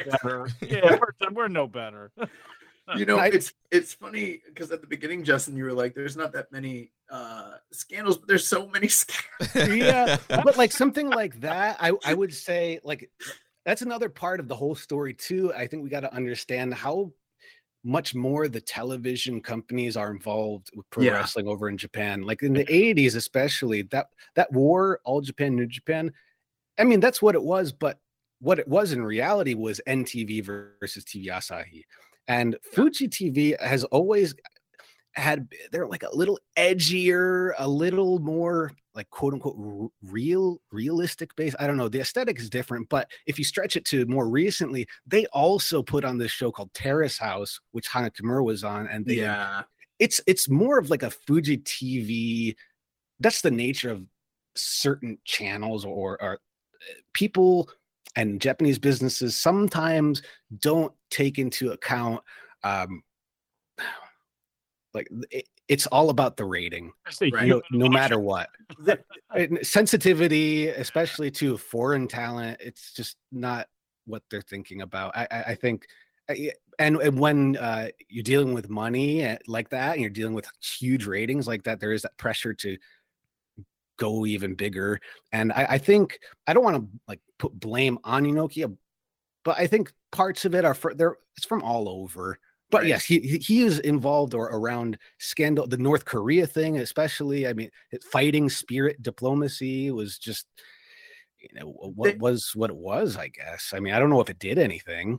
We're gonna move on to the last subject, but a couple things I just wanted to mention, because you guys did a great job on a lot of the stuff, but a few things that I think we'd be remiss if we didn't talk about was, there was obviously the criticism that he stayed on top too long. There was the issue that he didn't put over anybody on the way out, essentially, aside from like the 1 year when he lost to Tenryu. And that whole thing is very interesting because it's like he was building UFO. He had Ogawa kill Hashimoto. So that another sacrifice. Yeah, he sacrificed Hashimoto so he could have Ogawa as the domestic ace and Don Fry as the foreign ace. And he could have put Ogawa over on the way out, but he had Don Fry go over so he could beat Don Fry. So he could be in a position where he beat a UFC superstar on the way out, which was kind of crazy. There's obviously the incident where he allegedly told a drunk Andre to shoot on Maeda. And as recently as just a couple years ago, he was in an interview with Maeda and they asked why that match never took place. And he said, I was afraid of Maeda because, the reports are that like guys like Fujiwara and Maeda probably could have beaten him in a real fight. And you never knew what would happen with Maeda had that, money match actually taken place. There was the incident where he entered the ring and he punched out Nakamura after he just got defeated in an MMA fight. There's the infamy of him buying Castro's island and naming it Friendship Island because he thought that there was going to be, potentially buried treasure on it. I forgot about that one. There's also, him negotiating with Saddam allegedly, and there's like people that say he just happened to be in the right place at the right time and he gets more credit for negotiating for those hostages as well as negotiating with North Korea. And maybe he did, maybe he didn't. It's part of his legend. We don't really know. And again, double crossing Hashimoto. There's just a lot of things that like this guy's life is so interesting. Like, and at the end of this, we'll point you guys to some other resources if you want to do more research. But like, yeah, there's a lot of scandals, a lot of infamy, and he was a pro wrestler. Yeah, at the highest level. And Josh, one thing you mentioned, and Justin, you mentioned it too, about sacrifices and some talent that didn't, get the rub from working from Inoki. You look at Inoki's, 20-year career and just some of the names that were there that really didn't really benefit from being with Inoki. You look at Tatsumi Fujinami. He never won a singles match against Inoki, got a time limit draw in 88. Then you look at Keiji Muto, one singles match in 94, Inoki won. Hashimoto, 0 singles matches. Chono, 0 singles matches. Sasuke, Tenzan, Kojima, Nagata, all 0 singles matches against Inoki, not really putting into this generation of guys. And, Mike, you mentioned, the treatment of Shinsuke Nakamura. We had Shibata, who was kind of frustrated during that time period and leaving. And so you look at all these talent that were there during that time period, and kind of when Inoki was leaving, guys who were just like you mentioned, Justin, just kind of sacrificed, and guys who could have been, maybe bigger stars than they were. We talk about Nagata a lot. It's like that big, like, what if? Like, what if Nagata wasn't put in that situation? Could he have been a bigger star than what he was? Would he have helped even more during that kind of dark age of New Japan? Of course, we love Nagata now, but I'm wondering if he would have been seen to even a higher level if he had not been put in that compromising position. One last thing. He helped finance WrestleMania by giving Vince McMahon Jr. a loan of $1 million, and then they paid it back to him and cut ties immediately, stopped getting dates on Hulk Hogan. Yeah, that was a big the relationship between Vince Sr. and Inoki was, that was the counterpart to the NWA, that alliance, until Hulk Hogan blew up and Vince Jr. took control and cut ties. They even had a press conference in Japan officially cutting ties, but he's everywhere. Yeah, and when we were talking about big programs, and we can't name them all. I mean, the Andre feud was like the big money annual, match that they did for a decade that like helped sustain, the legend of Inoki as well. But as we wind down, I guess I'll kick it to all you guys. As far as Inoki, just final thoughts, innovations, his signatures, his accomplishments, his retirement tour, favorite memories, and like what is his legacy ultimately to you? Mike, you want to go first? Yeah, sure. The more I think about it, if you had that Rushmore and you only had four, Inoki would be an easy fit to be on it, because there's a lot of different ways to look at pro wrestling, but as far as the pro wrestler himself, you can run a business, you can be a booker, all these as far as a pro wrestler and taking it to the absolute max, is there anybody bigger than Antonio Inoki? And he was very lucky that he had the right willing dance partners. But, that's just how this thing works sometimes in nature and in fate, like Ali. Hey, we could be talking about Muhammad Ali fighting Lyle Alzado. That happened too. It really did happen. But we're not. But we'll talk about Inoki until, forever. We'll be talking about that, long past we're gone. So, he is, in some ways, the ultimate pro wrestler, did things his way, ran his own company, and to his very dying day, could still go almost anywhere in the world. And yeah, there's been a lot of shine taken off of him for a lot of the things that we mentioned and we've talked about, but he was such a huge, enduring, larger than life personality and star that I mean, the epitome of pro wrestling. He just an amazing, amazing figure in almost every single way. And I think the one extra special thing about Inoki is, in addition to everything Mike said, he's also in a unique position. Baba had passed away before MMA bloomed into what it is, and he was a huge part of that. Not unlike Rikidozan was, it's a different idea, but Rikidozan helped establish and cultivate pro wrestling in Japan, and I think Inoki not exactly did that, but intentionally or not, he was a center part of that. I can't think of many people who have such a wide-reaching influence too. I mean, I don't think like Vince McMahon is Vince McMahon, but his world was limited to certain. It wasn't as international as I guess Inoki's was. He did a lot of his work internationally, Inoki. I mean, and there's so many things outside of wrestling that he was a part of, like from North Korea to being huge in Italy to being one of the main people to bring Tabasco sauce to Japan. I mean, hostage releases, the World Peace Festival, which we didn't talk about, which was, looking back, it had its huge important moments for certain careers too. And we were talking about it earlier. If it wasn't for Inoki, a lot of wrestlers would have had very, very different careers. A lot. The idea of like putting over people on his way out. I know when he left New Japan initially, like 89, 90, I always kind of saw that as Choshu's era. It was kind of Choshu's responsibility to get Three Musketeers and company over because Inoki just got too big for pro wrestling, I guess. But I guess that's another thing too. He's somebody who, like The Rock, transcended pro wrestling in ways. Of course, I would say The Rock is probably more similar to like a Santo. We went the entertainment route. He's a huge worldwide entertainer, whereas Inoki, talk about your own path. I mean, we could keep going and going with this. There's topics that we probably didn't hit that we could talk about for even more. And it's from Inoki. Mexico. I mean, we didn't even bring up Mexico and the UWA and Connect taking kind of the same formula that Inoki had, and Bruno kind of used the same thing. And that tie-in, it would take hours. It would take hours upon hours, and you still couldn't hit all of it. And the fact that you have to bring in so many people to talk about so many different aspects of it, because he does range so wildly with his successes. Again, it's just a man, with Muda and him.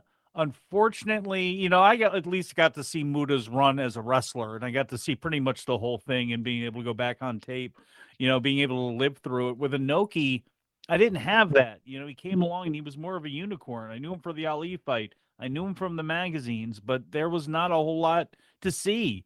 And when you did see the one-off thing, without context and really truly understanding, it's tough to really. He's like, what? He's not really doing all that much.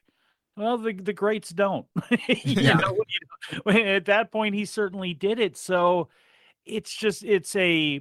we're going to be unpacking him for a lot longer than I think we expect to, because I think people are going to do more deep dives in and go further past back just the death of New Japan and the rise of MMA and just the Ali fight. There's so much more to talk about with him, and there's so many avenues you can take it, and so many different ways you could take, and so many different stories you could get out of it. Yeah, I think that at this point, and it's funny, every week we put out a questionnaire, people that want to ask questions. This is one of the only weeks that we've gotten almost no questions in almost 5 years of doing the podcast. And on this topic, we got basically none. And what it tells me, I think it's, number one, there's a lot of modern fans that are unfamiliar with Inoki and maybe his legacy and his impact. And also there's still those negative resentments for modern fans where they feel like all they really remember is like, at one point this guy did different style fights, and then there was Inokiism and it almost killed the business, and that's about it.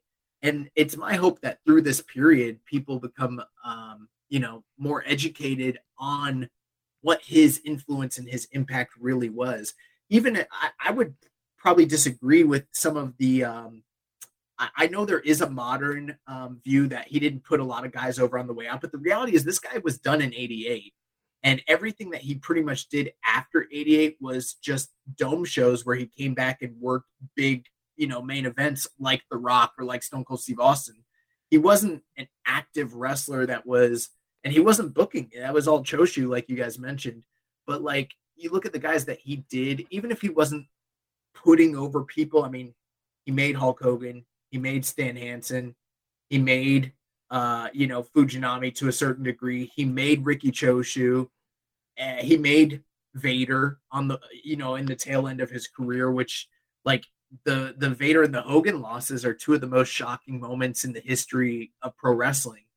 And you look at the accomplishments, like you guys mentioned, winning a championship in Mexico, the WWF title, and this guy's a 12-time world champion. Obviously, he was booking himself, but for a good reason. He was the top star, and I mean, he was a cultural star. He was a wrestling star. He was international. I mean, he traveled literally all over the world. He wrestled in Brazil and in Mexico and in Madison Square Garden and in Russia and in South Korea and in Italy and just literally all over. He went to India. I mean, how many like modern wrestlers can we think of that had that sort of global impact? I mean, we know people that went in Canada. We know people that went to like the major markets, but we don't know too many people that were going to all these places and were able to draw and be on top and have the kind of influence and just impact that Inoki did. Like he's one of a kind, really, when you really think about it. There's not too many people that you can draw that one-for-one comparison. And then you think about even just like the funny things, like him slapping people to transfer his fighting spirit. He innovated the enziguri later in life after the Inoki fight because his kicks were so feared and he needed to find a better way to finish opponents and kind of change his style. Even the red towel that became part of the scarf and his chain. Like Elvis. Yeah, there's just so many things. And I mean, like you guys said, we could sit here and talk about Inoki forever because he was so influential. Didn't even talk about his Hollywood wife. You know, I don't know what Hollywood is over, or what Bollywood or Hollywood is in Japan, but I mean, yeah, you know, he had a she was in the Akira Kurosawa movies. Yeah, she was in Kurosawa movies. So it's like, you know, and there was an infidelity scandal with that too. Yes, and you know, and there's a whole personal side of him to unpack that. Again, you only got so close. Only certain people were able to get so close into that circle to really know what that is. And that's why I think also as time goes on, we may hear more stories of what it was like, you know, to be around Inoki, you know, just because there's so many stories that have never been told, you know, and there's interest in, and certainly I'm sure there's a lot of interest in hearing a lot of that. Yeah. I mean, Inoki's legacy, like you guys mentioned, he just transcends pro wrestling, MMA, sports, just pop culture. Like we mentioned, the Ali fight. I mean, you could ask non-wrestling fans, non-boxing fans about that Ali Inoki fight, and people will be able to remember that and tell you about that. I've talked with older family members who like, yeah, I remember that was a big deal, and kind of remembering that Inoki fight. And you know, for kids of me and Josh's generation, if you watched the Pokemon cartoon in season 1, there was an Inoki-like character, a tall guy with the big chin and the red scarf in that cartoon. There's so much in Yu-Gi-Oh too. Yeah, Yu-Gi-Oh, so much in media where he kind of transcended it and was kind of this big kind of cultural icon. Like I mentioned earlier, you just see all these different news sources across the world that News Bears. Yeah, he was in the Bad News Bears sequel. He played a kind of monster in a really old movie with Ricky Dozan, where this is the only time he technically wrestled Dozan was in this movie. He was kind of like this Martian alien guy that Ricky Dozan beat up. He appeared even before Pokemon. He was on the 1968 or 69 Tiger Mask cartoon. He was one of Tiger Mask's opponents. So, and he was in commercials constantly. And the last time I was in Japan a couple of years ago, I was walking to the station and saw his face on some ramen restaurant he was doing an ad for. He was on commercials. It's like we keep saying it, but he has transcended pro wrestling in a deep way. And I think the fact that if people don't know about it, this is a great way to, you know, understand who he was, because I think understanding Inoki helps you understand so much of modern pro wrestling. You know, I understand that it's like trying to get into Frank Zappa's collection like today. it's so layered, but you got to start somewhere, and there's tons of resources out there to start with. Like, I mean, Josh Gross has that book that's just about the Ali fight. That's just one. I mean, think about how much we talked about today. There's a book on just one of those topics. So, and there's people doing whole podcast series on just that book about the one fight, which is it's just a glimpse into, like, there's so much more that happened, and we'll feel his effect for, I mean, we've been feeling it, and I think we'll feel it more in years. And thankfully there's things like streaming services like New Japan World, YouTube, and just the internet podcast. It's so much easier to learn about it now. So before we let you guys go, I just want to let you know this was a podcast that, because we're dealing with such a controversial and complicated and kind of heavy and important subject matter, I was like excited about it, but also kind of nervous, because I'm like, dang, like Inoki's the founder and this is a New Japan podcast, and I want to make sure we do it right. And you guys have made it both. I mean, obviously Jeremy, but both you, Justin, and Mike have made it, I feel, pretty special and very informative and enjoyable on my end. I feel like I could do this forever. But if you guys have, you know, final thoughts or, you know, plugs that you guys want to put out there for projects you guys have, and maybe even other supplemental resources that people might want to check out when it comes to the subject. But real quick, before they get the plugs in real quick, I just want to mention, you know, with the lasting legacy of Inoki in New Japan, an announcement did come out that before he passed, that he accepted an honorary role with New Japan. They had initiated an announcement as a part of the 50th anniversary celebration. He decided to be the company's honorary lifetime chairman, and he accepted that invitation. It was supposed to be officially announced during the upcoming Declaration of Power event. He accepted that on September 1st, but obviously due to his passing, that big, you know, celebration was not going to happen, but in that role, it was to celebrate Inoki's contributions as founder, a wrestler, and beyond. So, even though there was a rocky road with New Japan, it seemed like things kind of came full circle for him, and he was going to be celebrated, and they will continue to celebrate him. Like you mentioned, there's the playlist on New Japan World. So yeah, Justin, Mike, if you guys want to get your plugs in on stuff that you guys have been working on with Inoki and just other stuff that you guys have going on right now. For me, I know that Fumi Saito and I did 5 podcast episodes on Inoki's life earlier this year.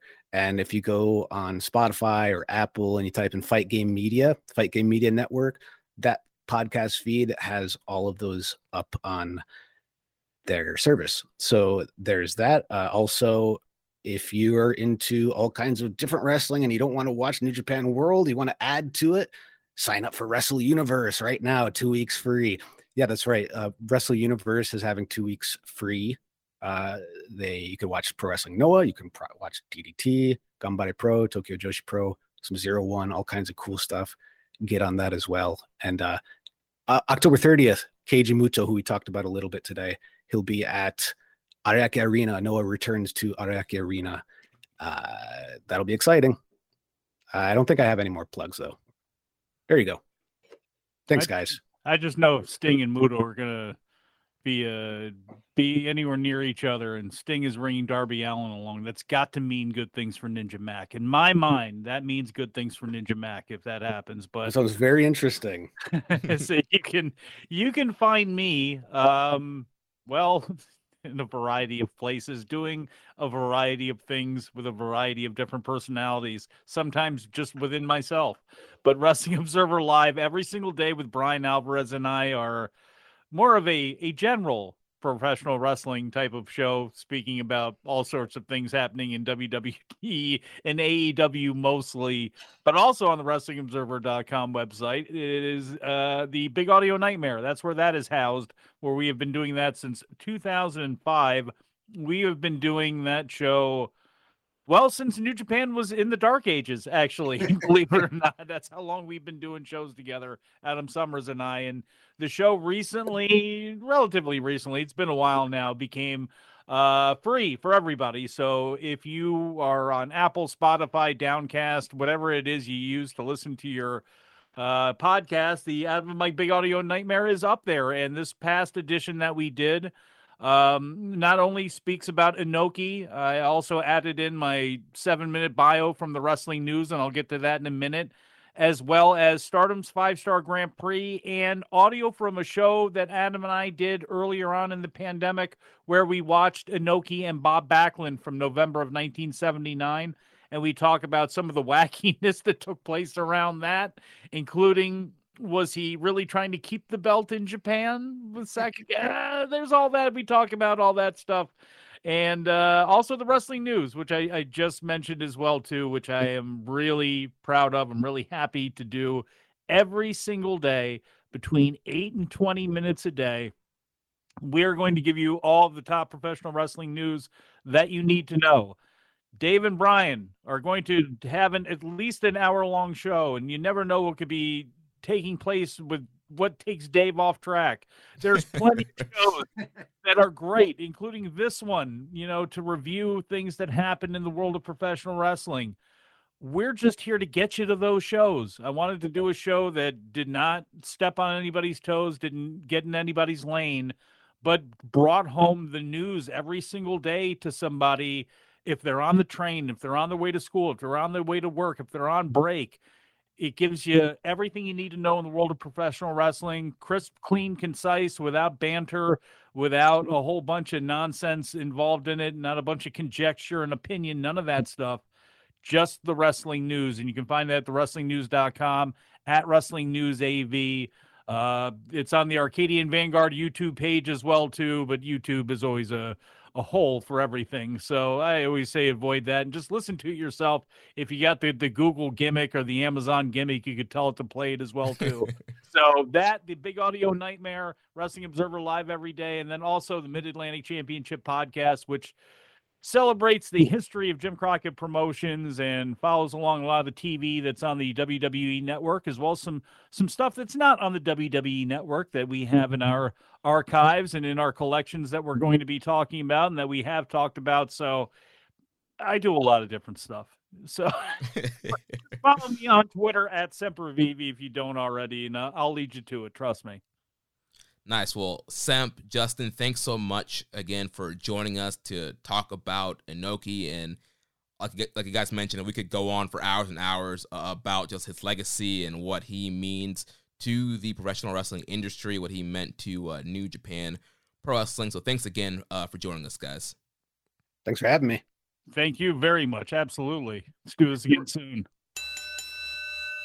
All right, and we are back. It was so good having Mike and Justin on to discuss and cover the career and legacy of Antonio Inoki, especially for somebody like me who, I know Inoki and I know some of the key facts and stories and figures, but, kind of like you were mentioning before in the intro, Josh, you've done a lot of watching and reading and of Inoki, kind of been a big kind of quote unquote, flag waver of Inoki, especially Inokiist. You've been an Inokiist in our little wrestling circle of friends, and so for somebody who like me, who's really a lot of my Inoki exposure has become because of you, because you're like, you have to watch this Andre match, you need to watch him and Vader, you need to watch this match, like because of you, a lot of my knowledge of Inoki and just kind of his wrestling style is where I got that from, and so it was cool hearing you and Justin and Mike kind of share your perspective and knowledge and kind of dive deep into Inoki's career. Yeah, and I don't know. I don't really ever do stuff like this on this podcast, but sometimes I feel like the perception of what we are is bigger than how we view ourselves as a podcast and our space in the community. And sometimes I don't realize how other people view us and the perception. Like I think people think, and granted, we've had a lot of success, but I do think people sometimes think we're bigger than we are. And it was kind of surreal sitting with guys that I think are, pillars of the wrestling community in Justin and in Mike, especially the amount of time that they've been contributing and working in and facilitating. So I was like kind of nervous to talk with them about Inoki.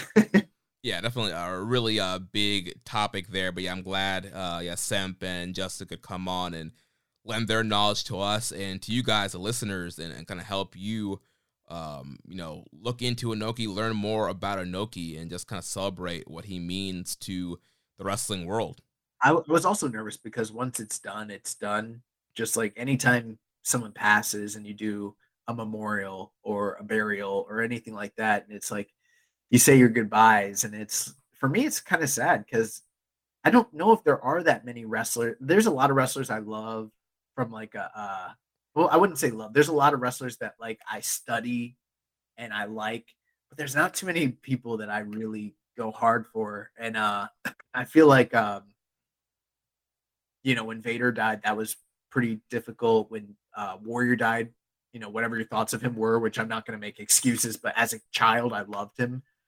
And that was pretty sad. And when Flair dies, that's going to be rough. But this is right up there with that. Like, this is like one of my, I guess, heroes.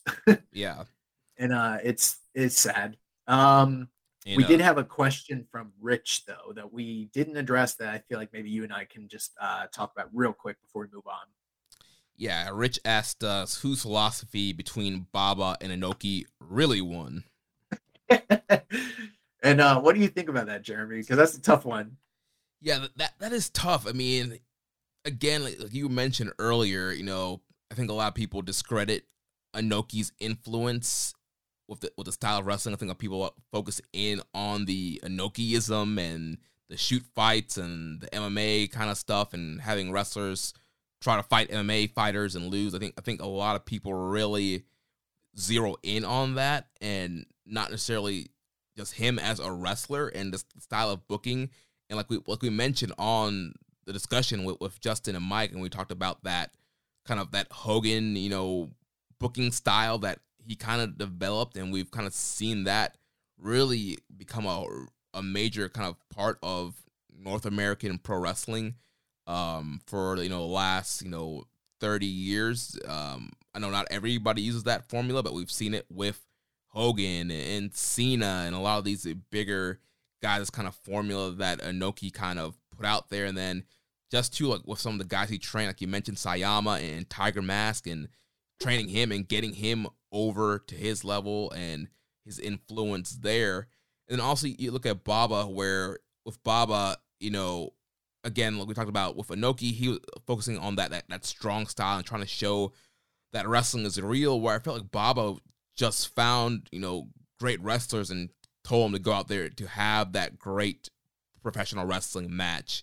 And of course, you talk about like the King's Road style, and I think a lot of that does come too from a lot of what Inoki was doing as well. So it's really hard to say, overall who really won. I think I'll see, Inoki's probably more influential and probably remembered more maybe than Giant Baba. Kind of transcends wrestling more than Giant Baba did. But I think both of their fingerprints are still all over current product today. Yeah, that's absolutely true. It's kind of like a 1A, 1B situation, or you could even say a push. Because the reality is modern New Japan is closer in booking practice and storytelling style to King's Road than it ever was to what Strong Style was in the 80s and the 70s. So from that perspective, you might say like, oh, Baba won. But the reality is once you get outside of the turn of the millennium, both New Japan and All Japan, their styles start to amalgamate into one thing, especially post Inoki Exodus and post Inokiism in the dark days and the dark ages. Puroresu as a whole begins to meld into one kind of thing. And, the different philosophies between these two guys, one was an evolution of the classic Southern wrestling NWA big match style in the tradition of your Harley Races and your Dory Funks and your Jack Briscoes and your Luthezes and that sort of thing. And then on the other side, you have Inokiism, which is the evolution of the Lancashire style and the Carl Gotches and that shoot style. And it's kind of revolutionary, but it's also hearkening back to the roots of pro wrestling. And both of these influences can be seen. I mean, like they mentioned on the audio, how Inoki brought in things that were distinctly martial arts, like the kicks and the stiff elbow strikes and the chops and the realistic submissions. These might sound like small things, but that's not really what you were seeing in All Japan in the, in the 70s. You know what I mean? Right. You were seeing something that was very similar to Terry Funk and Amarillo and all of that. Inoki was the one that brought in, just to kind of give you an example, you look at Bryan Danielson. Many people think he's the best wrestler in the world. He wears kick pads and he does headbutts and he does elbow strikes and he does knees and kicks. That's Inokiism. That is clearly, and he trained in the LA dojo. That's clearly in vein of that shoot influence. How many wrestlers are wearing kick pads today? Where do you think that comes from? Right. And Chris Jericho, guy doesn't even kick, and he's wearing kick pads. Right, yeah. So many people wear kick pads. You mentioned a lot of submissions. Like how many people nowadays are doing Kimuras and straight arm bars and rear naked chokes and guillotines in their matches? I think that's Inokiism, that kind of blending of using these real holds, these MMA moves that you see finish fights. A lot of times when we see flash finishes by strikes and stuff like that. That's Inokiism. Yeah, where you see that a lot now in wrestling. So I think, again, it's kind of hard to say who really won, where I think their influences still, both of them are there. On Wednesday night when Mox beat Juice with a flash Juji Gatami or straight armbar or cross arm breaker, that's Inokiism. That's not something you would have seen under Baba. So they're different schools and philosophies that I think are both influencing modern performers and modern bookers, absolutely. But it's tough. And then when you do consider the longevity of Inoki as a cultural icon and also his influence on MMA, I am kind of inclined to say him, but it's hard to argue against that King's Road style and that long form storytelling and that beautiful, booking pattern that he laid out that was, in my opinion, superior to the booking practices and storytelling designs of Inoki. Yeah. We had another question here from friend of the show, Zach Porter. He wants to know, when are we going to get the multi-part Inoki retrospective by the young boy? It's fun. I'm not going to do it, I don't think, but like, I think I could easily do like a year by year retrospective on Inoki and his life, and the information's out there. But if I ever did that, that'd probably be behind a paywall. Maybe if you guys are actually interested in that, you tell me, but I don't know. I don't know if that would be worth my time and efforts and energy. Well, that's going to wrap up our Inoki discussion. Oh, last thing. There is a special playlist that's out now on NJPW World that allows fans to celebrate the life of Inoki. Has a huge selection of matches, and a lot of them are in English, and a lot of them are free, even if you're not a subscriber to New Japan World. So that stuff is available as well. I guess real quick, do we want to talk briefly about some of the matches we watched this past week, or do we want to save that? I figured we'd save that to the end, but we could talk about it now because we threw out the format this week, so there's not recommended match of the week and wrestler of the excursion match of the week.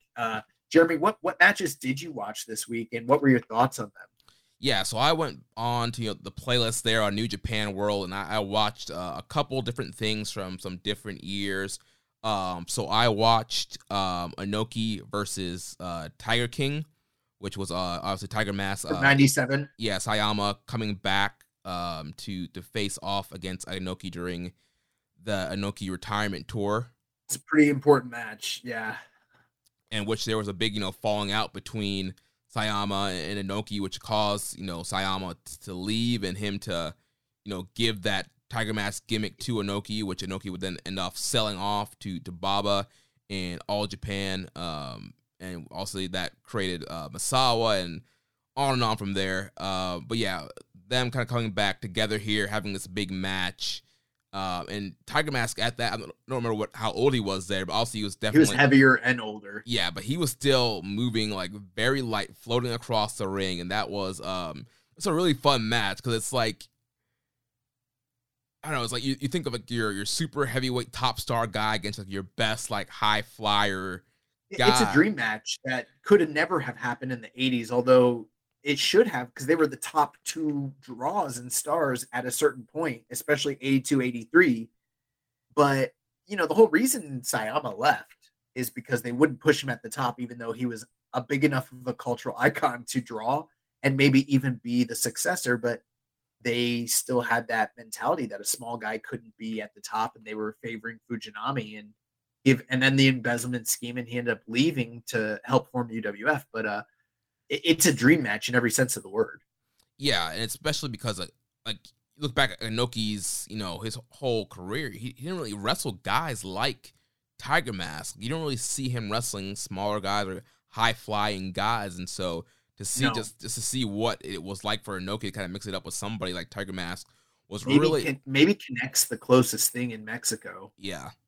And again, both of those guys with just huge crowd reactions. It was fun watching that. Also, I watched Inoki versus Dr. Death, Steve Williams from October 25th, 1987. That's a little bit of a rare match, and I haven't ever seen that one. Yeah, that was really fun. Big fan of Dr. Death, Steve Williams, back in the day. And again, he's another one of those like foreign monsters that we talked about that kind of came in and did business with Inoki. So watching that was also very fun match. And obviously Dr. Death was kind of a bruiser in that match, and Inoki was, fighting from underneath and having to come back and prevail against Steve Williams. And Dr. Death was, hitting with big suplexes and slams. And then Inoki coming back with a lot of strike-based offense there. And then that one ended in a count out. If I remember correctly, Inoki hit that the enziguri, and then that led Dr. Death to get counted out on the outside. But that was a fun matchup. And that one's also interesting too, because Dr. Death would become so integral and important to the mythos of All Japan. But at this time, they because New Japan had lost the WWF deal in '85, they were venturing out and working with other groups, including Mid-South / UWF, and they got an early version of Dr. Death before he made his way to All Japan. And so this kind of was like pre, Triple Crown Steve Williams, which is interesting. Yeah. Also watched Inoki versus Crusher Bam Bam Bigelow from February 9th, 1989. The first ever IWGP version 2 title defense. Oh, nice. I didn't realize that. Yeah. I was surprised. The crowd seemed a little bit dead for this match. Like, they weren't as rampant as you see in some other Inoki matches, and I don't know quite. Well, business is down. It's Okay. 87, and they're starting to go through a lull. Plus, Bam Bam Bigelow is a relative rookie in the business, and especially in Japan, and is not as much of a known commodity and hadn't really made his name just yet. He's sort of like your monster of the month at this point. Gotcha. Okay. Yeah, I think Inoki had to work a little bit harder to get the crowd into this. But yeah, he was a good matchup there with Bigelow, which ultimately it led to the post-match angle where Vader comes out and destroys Inoki post-match, and Inoki and Bigelow are beating down Inoki, which I'm guessing was to set up another match with Inoki and Vader. And then the last match I watched one of his matches with Andre the Giant. I'm trying to remember which one it was. What was the finish? And maybe I can tell you. I think it ended in I think it was a count out. Maybe I'm forgetting now. Did Andre get posted and then bleed then get counted out? Yeah, I think so. Yeah, he was wearing red trunks. Yeah, that's the 76 match, I believe. That's for the WWF Martial Arts title. Yeah. Did he come out with a silver belt? Yeah. That's the martial arts match. So that was technically one of the quote-unquote different style matches, although it's really just a wrestling match. You could probably attest to that, I would assume, right? Yeah, I didn't see anything that would have made it quote-unquote different than a normal pro wrestling match. It's marketed and booked as a different style match and counted as one of his MMA-esque matches, although it isn't. And that one's one of the better ones. I prefer the first meeting they ever had, the 74 Brazil match from Sao Paulo. And that's on New Japan World as well. It's worse quality from video, but I think that's the youngest version of Andre and kind of the most inventive match that they've had, although that one has a bad finish as well. The reality is because they ran that series of matches for basically a decade, they couldn't have finishes. So, Andre wasn't really beating Inoki, and if he was, it was going to be a count out or a DQ, and same way with Inoki. And it wasn't until, I believe, like 85 or 86 when Andre's pretty much done in Japan that Inoki beats him with a Fujiwara armbar, and he's like one of the only people on record to have submitted Andre. But the one that you watched is generally considered one of the most famous and preferred matches between them.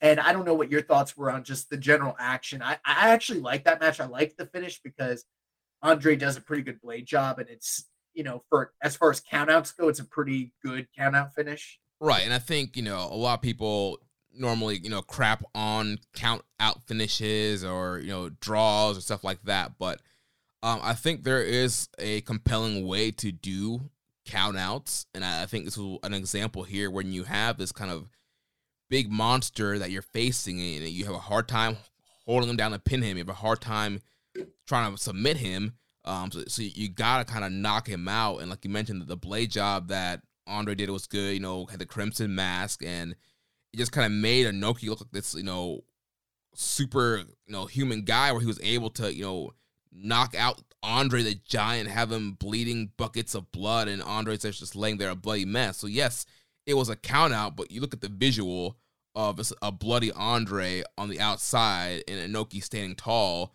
in that time period. If you're watching, you're like, man, like, yeah, Inoki just slayed this giant. Like, people weren't caring that it wasn't a pinfall or submission. You're just like, wow, like, Inoki made this guy bleed. He can't get back in the ring. Like, this is a real deal. Well, it's also because Inoki was considered like this incredible technical wrestler, kind of like Bret Hart in his heyday. You know, you look at Bret Hart and you consider his matches with big men like Diesel or Yokozuna, and it was like believable that he could beat a big man because he was so technically sound. Well, that was pretty much how Inoki was viewed, except for combine that with the fact that he had lethal kicks and lethal chops. Yeah. And it's like, oh my God, he could mat wrestle with this guy and knock him out if given the opportunity. But at the same time, it's the eighth wonder of the world. And I mean, one thing I'm glad you got to watch that match because you probably got to see Andre wrestle a little bit, which Andre didn't really wrestle too much with too many people, but he always wrestled with Inoki. And even if that's not everyone's cup of tea, the crowd ate it up. And like anytime there's an exchange, which they had their famous spots that were pretty much set out through most matches, like they're pretty cool. Yeah. So yeah, I'm glad you got to at least see one Andre Inoki match, which they're all pretty good, honestly. Yeah. Which matches did you check out? You know, I didn't really check out too much, but I mean, I can point you guys to stuff that's really good. I mean, when I say I've seen most of his like catalog, I've seen most of it. The 8-8-88 match with Fujinami, which is the final time that Inoki ever challenged for the title. It is a time limit draw, but it's legendary. It's probably the best Inoki match of the 80s. That's one definitely worth checking out. Obviously, the 1975 Billy Robinson hour-long draw that we also reviewed recently is considered one of his best matches. He has a match with Jack Briscoe in the 60s that was for many years considered the greatest match in Japanese wrestling history. That one's long too. That one's got to be up there. The 87 match with Masa Saito, where they break down the ring and they get handcuffed together, and he ends up bludgeoning Masa Saito until he's a bloody pulp and just knocks him out. That's a famous visual. He had several matches with Choshu in 88 that are pretty famous, but the finals of the 84 Revolutionary Army versus Hantai match, and the finals when it ends up being him and Inoki against one another, that's on New Japan World. That's one of the most electric environments you'll ever see. And when he beats Choshu, like, it's incredible. The finish against Hogan in 83, the IWGP, that's another thing too. We didn't even get to really talk about numbers, and some of these numbers are hard to verify, but I mean, the match with Hogan, here's how crazy the match with Hogan is. And people don't understand this. All through the 70s and leading into the early 80s, New Japan did not have a governing body, and so there were no set New Japan or IWGP titles. And leading into the early 80s, there was the NWF title, which was like the world title, basically. But there was also an NWA international title, which was Sakaguchi's belt. There was a Caribbean title that Abdullah the Butcher had, and there was also there was another NWA North American title. That actually, the North American title was Sakaguchi's, and the international title was Tiger Jeet Singh's. And they vacated all four belts when they announced in 81 that there was going to be an IWGP. And they built for 2 years to the IWGP tournament. And the idea was this was going to be a tournament that determined the best of the best of the best in wrestling, and all other titles, including the NWA title, which Baba and them had over there, are irrelevant, because the only tournament that really matters is this IWGP title. And they built to it for like 3 years. And then the finals come down to Babyface Hogan and Babyface Inoki in a Super Dream match, tag team partners, you know, the top Gaijin versus the top domestic star of, you know, all these years. And Hogan beats him. And 36 million people watched it live. People don't realize 36 million people saw that. That's crazy. Yeah, it's really, really crazy. Also, my favorite Inoki different style matches. The Eddie Everett match, it's listed as Monster Man. I think it's from 77 or 76. In that match, that one's awesome because there's not very much grappling. It's just a lot of striking, and watching Inoki fight a kickboxer and having to like not get beat up and try to like survive is incredible. But at the end of the match, he takes Eddie Everett and he gets him in a pile driver position, and he goes to powerbomb Eddie Everett. But Eddie Everett doesn't know how to take a powerbomb because he's not a worker. So he ends up in the hangman's position, like he's gonna take a Styles Clash. Yeah. And Inoki's like, I gotta powerbomb this guy. So he just thrusts him forward a little bit and brings him down like high angle on his shoulders. Yeah. And it's incredible. And before the referee can stop the fight because he's clearly knocked out, Inoki hits the ropes and gives him a leg drop. Hold us, brother. And that's my favorite different style fight that he ever had. But there's other good stuff. Even the 96 Vader match where Vader gives him high angle German suplexes that almost kill a 52-year-old Antonio Inoki. That's got to be one that's considered. Everything I just mentioned, those are all gold and big highlights and stuff that's well worth watching. And more. There's a lot more than we're even talking about. It's out there. Yeah. So now I think that will wrap up our discussion on Inoki. Let's jump into what's going on in New Japan today. First thing we got to do is crown our September Wrestler of the Month and Match of the Month. It was a down month. I'm going to name Inoki. Oh, man. But no, for September, for the Wrestler of the Month, think we're going to go with the current IWGP US champion, Commonwealth Kingpin, Will Ospreay, mainly off of the incredible matchup with David Finlay at the conclusion of this Burning Spirit tour. And just Ospreay's presence throughout the tour. I know Finlay was another option we considered. He did have the win in the elimination match and probably his best match in his career against Ospreay. But, you throw in kind of kayfabe in the side too, and Ospreay did end up winning the match, and we knew a big part of that match was Ospreay, and I think just the way Ospreay and United Empire have been presented this month in Strong, in the UK, and here in Japan, I think really kind of lends to Ospreay getting the Wrestler of the Month here. Yeah, it was not a strong month for too many people. Part of that is because of the amount of cancellations on the tour for various shows and issues. And then also the fact that a lot of the bigger stars and, foreign talent that were scheduled for the tour were not really readily available until the tail end. Plus, there wasn't a lot of big things going on in North America with New Japan of USA. So it really did just kind of come down to the big match with Ospreay and Finlay. And we could have gone Finlay, but we tend in situations like this to go with the person that won the bigger accolade, which was a defense of his title for Ospreay. And so we're kind of going to just land there.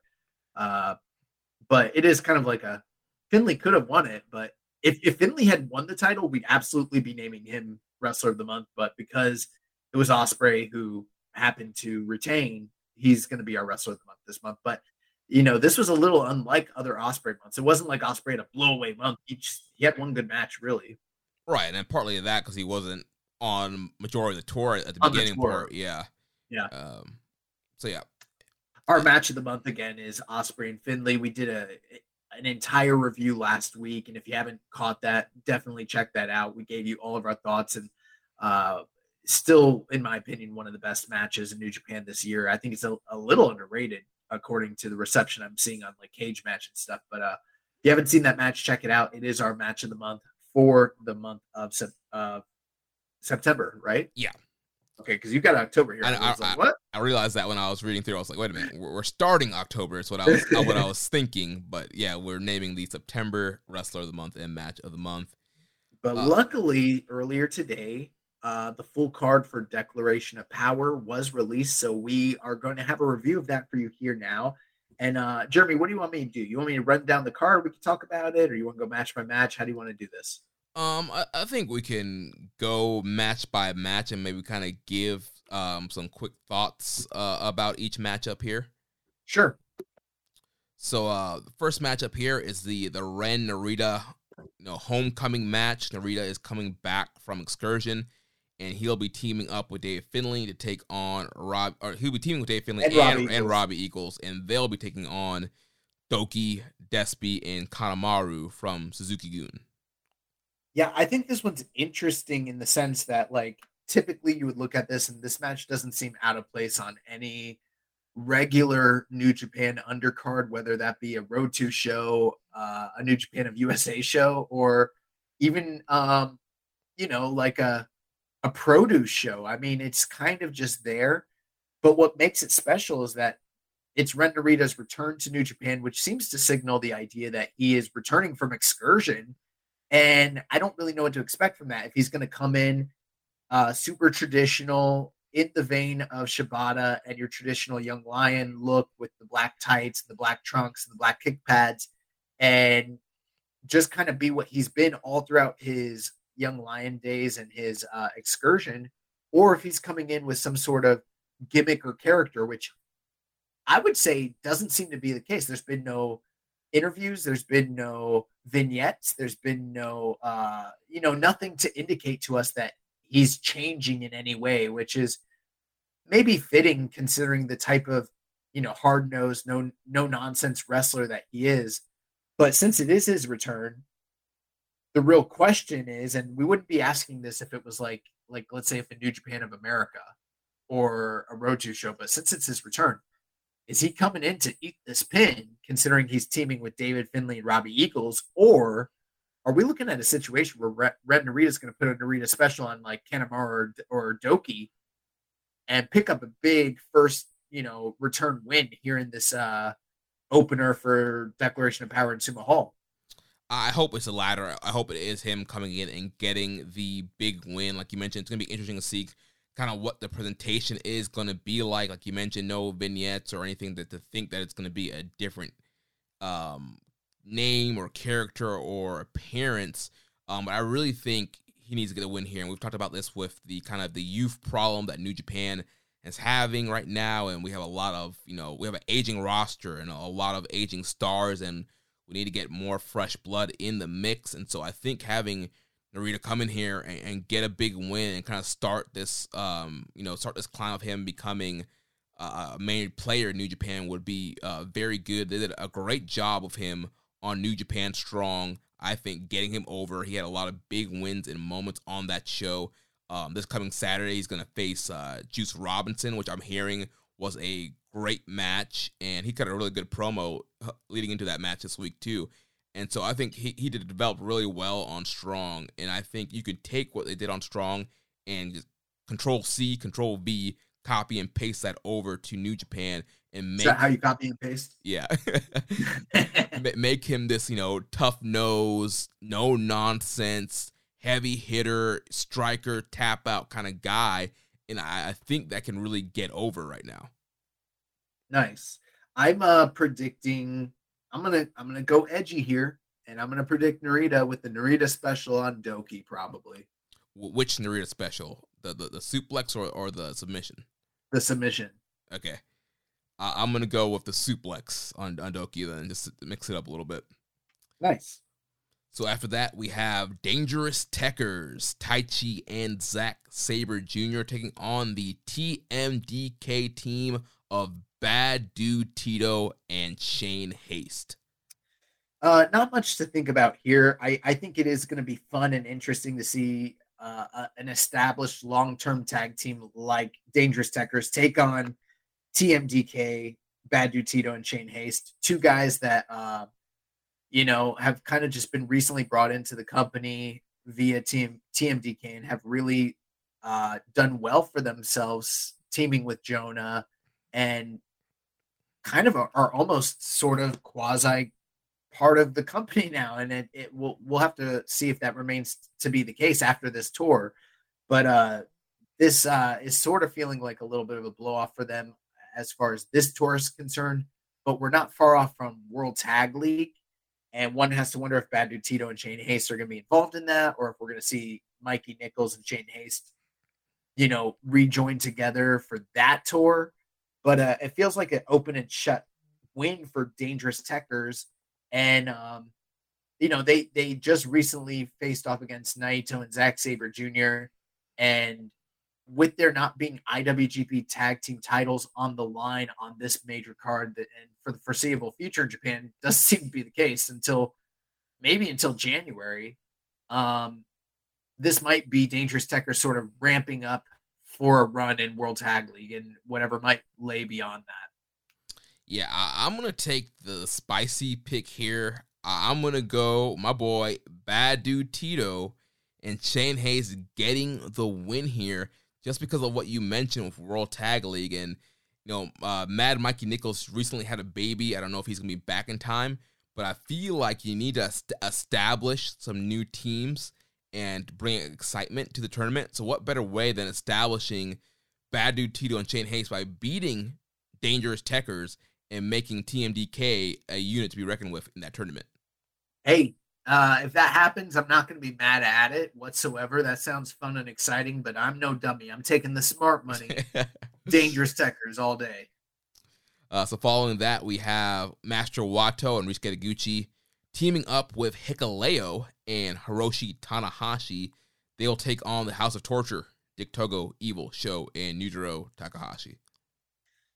Yeah, I mean, I can't think of I don't know. This House of Torture at this point kind of reminds me of like Dungeon of Doom in 1995, 96 in WCW. So it's like, and then the fact that they got him against like Tanahashi and Hikuleo, they just seem to be doomed here. But you just never know with House of Torture.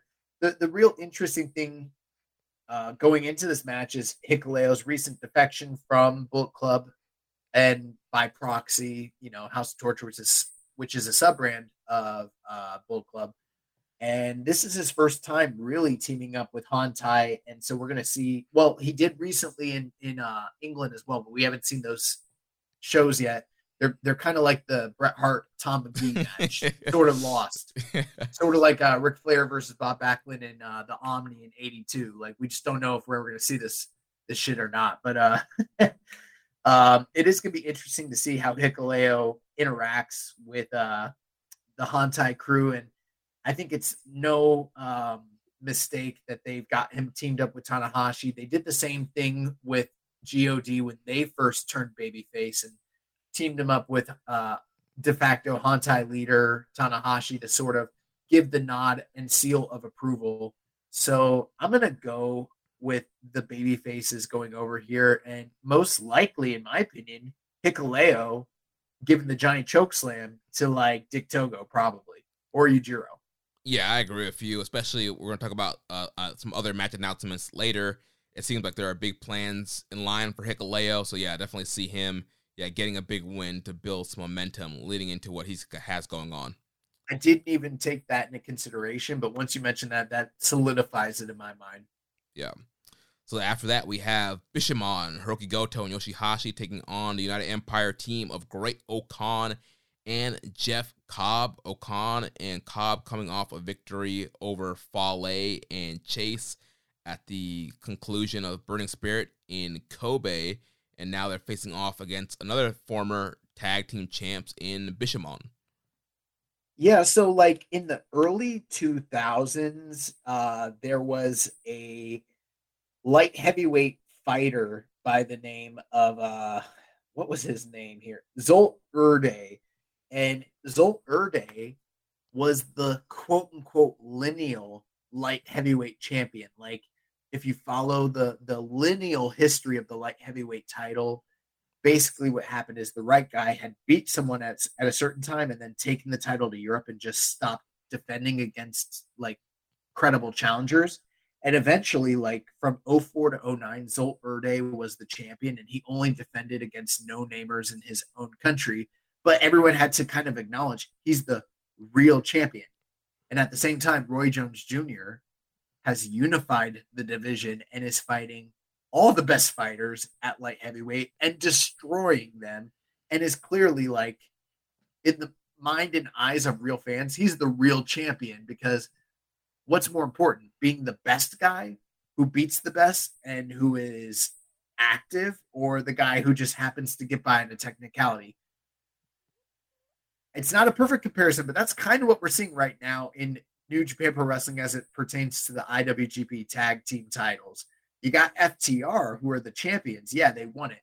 They defended it once in what is most likely an incredible match by all accounts, but we haven't seen it. And prior to that, they haven't defended the titles. And more importantly, they haven't been to Japan. And all along at the same time, you got Bishamon and you got United Empire, who are active and having matches and rising up in the ranks. And the IWGP committee definitely takes notice of this. Oh, yeah. And we talked about recently how like the United Empire are probably like number 1 ranked contenders. Well, Bishamon are probably number 2 right now. And we're getting like the playoff between the top 2 teams. And for my money, whoever wins this, they're the real IWGP tag team champions from this day forward. FTR, they're just some guys that like are complaining after their matches about how they're not getting booked on TV. You know, for as much as you love Bret Hart, that's not something I can imagine Bret Hart doing. Or complaining on Twitter about how people are going to underrate their match. I can't imagine Brody or Hanson or the Legion of Doom doing the same thing as that, but whatever. Have at it. You know, I'm sure the Brainbusters were real concerned about Dave Meltzer's star ratings or the opinions of fans, and definitely would be tweeting that shit. But yeah, man. I mean, cosplay champions. Yeah, cosplay champions. You know, belt marks at this point. And I don't care. You guys might like them, and I think they're. You know what's funny? I think they're great wrestlers, but I think they're marks, and I think they're also the moles that have been facilitating a lot of the shit that's going on in AEW. So, like, I don't know. I kind of don't want them to come to New Japan at this point. Like, with everything that's going on over there, I'm like, just stay over there, dude. Like, we don't need you guys. But this is for the real title. In my opinion, Bishamon versus United Empire, this is going to determine the top team in New Japan. And whoever wins this match is going to probably go into Tag League as, like, the de facto guys. And then FTR is going to show up and lay down for one of these teams in January. Yeah. So yeah, I'm thinking Cobb and Great O'Khan are probably going to get the wins here, keep them going strong, kind of make them, like you're saying, this uncrowned tag champs. You know, they haven't been pinned. They lost the titles in 3-way situations both times. So in a way, they kind of are the uncrowned champions, and this match will solidify it, I think. And they will go in a World Tag League strong, maybe even win Tag League. And then you go to the Dome with FTR versus Cobb and O'Khan. They're my pick for World Tag League right now, and they are one of the strongest tag teams New Japan's had in years. I wouldn't be surprised if the finals this year are Dangerous Tekkers against United Empire. And yeah. I think that's what we're leading to. And I think these are the guys right now. And I mean, considering how accomplished both of them are in the singles ranks, they're kind of like an all-star tag team, sort of. And so are, Dangerous Tekkers to some degree as well. So, yeah, I'm looking forward to this, though, too, because Bishamon, they're no slouches. They're an incredible tag team. And this match should be really good. I think people, are maybe sleeping on it a little bit. But, look out. This is probably going to be one of the better matches of the night. Yeah. So following that, we'll have the LIJ team of Bushi, Hiromu, Sanada, and Naito taking on the United Empire team of Aaron Hanare, Francisco Akira, TJP, and Will Ospreay. And this is following up on the angle that happened at Burning Spirit in Kobe. And, spoiler alert. I'm sorry if you don't want to be spoiled from Royal Quest, but the news keeps going, and we got to talk about it. The world of New Japan Pro Wrestling never stops. Yeah, so if you don't want spoilers, you try and skip ahead. But at Royal Quest, Tetsuya Naito did defeat Zack Sabre Jr. in the main event of Night 2 to earn a IWGP US title match. So this match we'll be focusing on previewing Ospreay and Naito. Then also you got Bushi and Hiromu there with the current IWGP Junior Tag Champs in Akira and TJP. So potentially setting up a Junior Tag Team title match, or maybe just hyping up the Junior Tag League. Yeah. One last comparison I want to throw out there for Bishamon and United Empire. FTR and United Empire. FTR, Michael Spinks. United Empire, Mike Tyson. Okay? That there's not very many people are going to laugh at that, but it's relevant. As far as this match goes, I totally agree with you.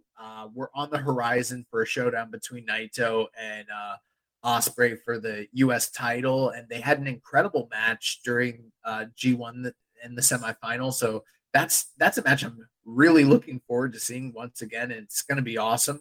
And then we had hypothesized just recently, just the other week, like what's going to happen if TJP and Akira retain, and we were like, well, maybe Hiromu and Bushi, and I think we're right on the money because that seems to be the case.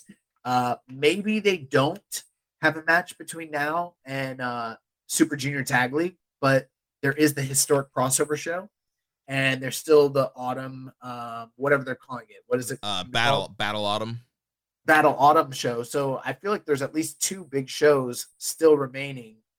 And who knows, maybe they can even do that match in America. There's a couple big, America shows too. So I wouldn't be surprised if they do this match just prior to Super Tag League. Yeah, I'd also love to see them do like some singles to preview, like do Akira versus Hiromu, do Bushi versus TJP. I know we saw some of that in the Best of Super Juniors, but I think it'd be fun to kind of run some of those. They're definitely going to do that on a Cork and Hall. That's like their MO. Yeah. As far as like who I think is going to win here, that's a tough one. I mean, I hate to say this, but Bushi's probably going to lose, right? Yeah, I mean, he's the clear pin eater out of all the people here, so I can see Bushi getting hit with, Hanare's, what's he call it, the Rampage or Streets of Rage. There's also Aaron Hanare, and I could see Sonata, putting him in a TKO or Moonsault picking up the win. That's true, but I still feel like Bushi's a little bit lower on the totem pole than Hanare at this point. Yeah, this one I'm gonna abstain from predicting because I don't think it really matters. It's more about pushing the narratives of the several different feuds that are going on. Yeah. And you're going to Unite Empire. Yeah. So after that, we have a non-title match with the IWGP Junior Champion Taiji Ishimori, the Bone Soldier, taking on Kushida. Yeah, so I mean, Kushida's been out due to health issues for the past few shows, and now we're getting the singles match between these two guys, but it's non-title, and feels like at this point they're probably pushing this match all the way to January 4th in the Tokyo Dome. But or maybe the Battle Autumn show in Osaka. That's possible too. But in the recent couple of years, they've been building the title match for January 4th off of the Best of Super Juniors in the latter part of the year. And now that we've reverted back to May, it's kind of precarious as to how they're going to get to that January 4th title shot. And so I just have this weird feeling that they might be pushing this match off until January 4th and maybe putting it on the back burner for the Super Junior Tag League. But in either case, it's a non-title match, and my feeling is Kushida needs to win because the story is that he's not deserving of a title shot, and how can he get a title shot if he loses? You know what I mean? That would be a pretty big setback. So yeah, I think he needs the win, and that's probably where they're going. Yeah, if he loses, I don't know what you do with Kushida. Where do you go from there if he loses this match? Like, I feel like he's already kind of had a lackluster return just because it happened right before G1, and then he was, pretty much off TV, off the tours. He was on strong a little bit, but he wasn't really highlighted. And then he's back, but then he's been sick, and there just hasn't been a ton of focus on him. So I really feel like he needs to win this match, and they need to run this title match. And did you have a theory about them doing Lio Rush soon? Yeah, so after Ishimori defeated Alan Angels last week on Strong, post-match he cut a promo and essentially called out Lio Rush, which we'll talk about in the news. Lio Rush is now officially cleared. So it seems like, I don't know why he would cut that promo, especially on Strong, which seems to be a little bit more controlled environment, why he would cut that if they weren't planning on doing something like that. Maybe he beats Kushida, puts him to the back of the line, and they bring out Lio Rush, and Kushida kind of has to reinvent himself or do something. I don't know. Yeah. Is that a possibility? Yeah, that's a possibility. Or, I mean, you could have Kushida win, but then Rush comes out still, and then you could do a multi-man 3-way. Yeah, you know at the Dome they like doing multi-man. They like to do those. Junior titles match, so you could set up some kind of 3-way or 4-way match at the Dome. I gotta tell you right now, I'm not high on Ishimori versus Kushida whatsoever, and I'm also not that high on Lio Rush in New Japan in general. But if I had to have a match between those guys, a 3-way, and I'm not usually a big advocate of 3-ways, but a 3-way in that situation is probably the most appealing situation I can think of. Yeah. So yeah, we're both going Kushida here. Yeah, I think it needs to be. Yeah. So after that, we'll have the provisional KOPW championship match, the Who's Your Daddy match, with the champion, the Dragon, Shingo Takagi, defending against the headbanger, El Phantasmo. Hey, pretty cool thing. They're third from the top. I can't remember too many KOPW matches that have been highlighted this high, so that's cool. Plus, it's just a standard match with high stakes at the end of it, sort of like a kiss my foot match or something like that, or kiss my ass match from the Attitude Era. Yeah. But in this case, it's who's your daddy? So the loser has to declare the other person their daddy. It's got to be Shingo. He's a former world champion. I cannot imagine a former world champion telling, heel ELP that he's his daddy. Like that would suck. But from a quasi comedic character who's also coming up from the junior ranks in ELP, I could totally see him taking the loss and, making that proclamation and then being kind of Teflon and being fine coming out of it one way or the other. It doesn't really damage him one way or the other because he doesn't take himself that seriously. And the match itself should be pretty great. So I'm going with Shingo. Yeah, going with Shingo also. I mean, they spent the whole Burning Spirit tour pushing ELP and having him beat Shingo left and right. Shingo only got some comeuppance at the very end of the tour. It's pretty much been all ELP. So yeah, I'm going to go with Shingo getting the win here, making ELP say that Shingo's his daddy, and then maybe we can move on upward for Shingo, something else. Then following that semi-main event of the evening, the Rainmaker, Kazuchika Okada, will take on the top dog, Jonah. Yeah, so obviously this is the rematch from the infamous and famous match that they had in the G1 where Jonah was able to defeat Okada in one of the most thrilling and shocking upsets in modern times in New Japan. And Jonah has kind of owned Okada all throughout the tour, and obviously Okada is the G1 winner. He's going to be challenging for the title on January 4th, and regardless of the fact that there's not a January 4th title opportunity on the line, there's no briefcase, being defended. Okada needs to get the win back regardless, because how good is that going to look for a guy that's been defeated 2 times back to back by a monster like Jonah, and then he goes in and gets a title shot against Jay White or Tama Tonga or whoever's the champion by that point. So my feeling is they've been building up Jonah as a monster so Okada can slay him, and the future of Jonah and this company following this is very much in question. So even if hypothetically he did leave, which he may or may not, we don't know, Okada's got to get that win back. Like, if I'm the booker, I am not letting Jonah, like, let's just think about worst case scenario. He beats Okada back to back and then jumps to, Paul Levesque. Like, hell no. Like, so Okada's got to get the win here. And the first match was really great. I do question whether they can match that same sort of match quality. It may or may not be doable, but it should be exciting either way. And Okada's got a pretty, insurmountable monster in front of him he needs to slay. Yeah, kind of an Inoki-esque kind of match here with the top star taking on a foreign monster.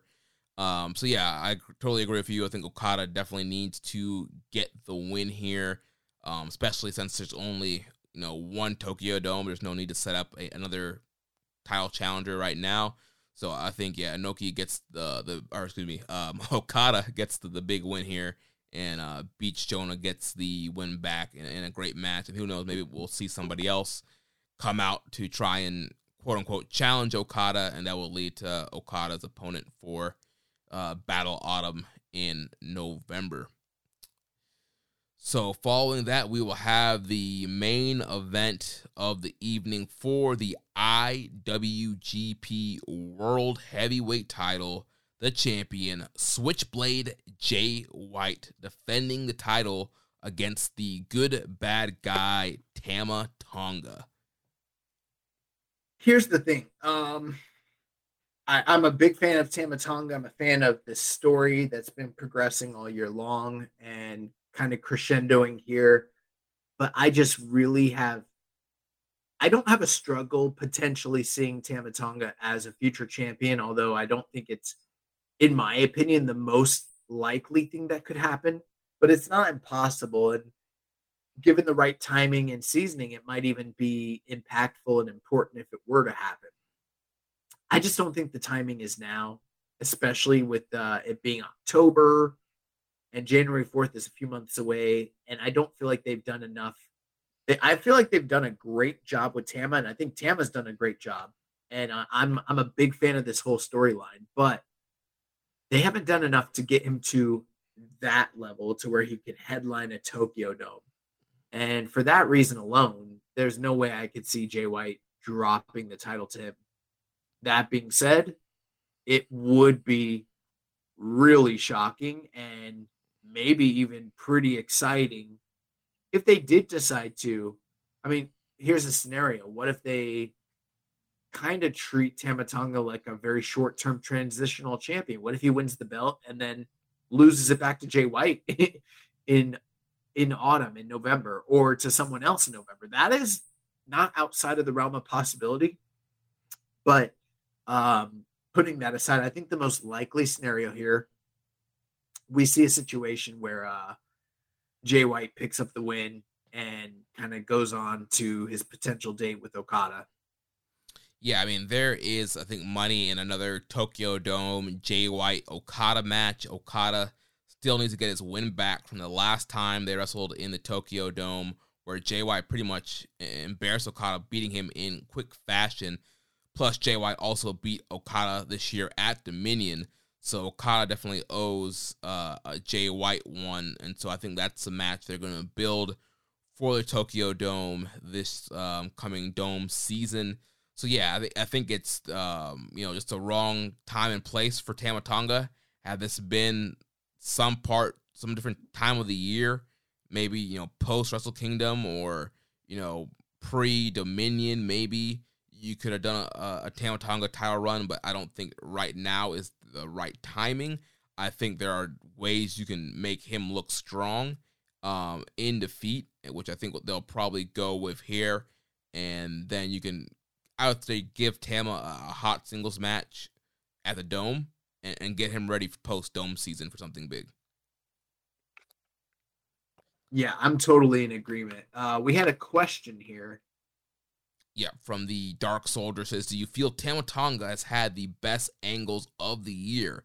Not only have they been entertaining and gotten a big crowd reaction, but they even have an emotional core to them, something I always appreciate in my wrestling. I would say, for the most part, yeah, I agree with that. as far as New Japan goes. I can't think of too many other individuals that have had meaningful moments that stand out other than Tama Tonga in that regard. Maybe Tom Lawler or Fred Rosser in North America, but I don't know if that matters as much. That's about it. Yeah, I think definitely Tama Tonga. You know, when we look at our angle of the year category, I mean, when I think about angles, I mean, all the ones that are coming up or so far are stuff revolving around Tama Tonga and this whole Bullet Club storyline. And they just had the angle last weekend with Hikuleo, you know, siding with him, which was a hot angle. And so, yeah, he's been a part of a lot of the hot angles this year, and they've done a great job using these angles to elevate him to the fact that he's now main eventing Sumo Hall against another foreigner for a title. It's a pretty big deal. So that is going to do it for our review. Some news that came out earlier today: a pair of title matches have been made official for NJPW Battle Autumn in Osaka. So they've announced that the United States title will be defended between Naito and Osaka Saturday, November 5th. And also they've set a never openweight title defense between Carl Anderson defending his title against Hikuleo. So that is also upcoming. Let's move on real briefly to NJPW Strong Fighting Spirit Unleashed Night 4. This past week, we had 3 matches as Kevin Knight and the DKC. They defeated Stray Dog Army, Barrett Brown, and Bateman, 8 minutes and 16 seconds. Second match of the night, Aaron Solo defeated Shea Cabrera, 8 minutes and 31 seconds. And then the main event was the Strong Openweight title as Fred Rosser, the champion. He defended and defeated TJP, 17 minutes, 20 seconds. Post-match, he was attacked by Chris Dickinson, and this did air this week on,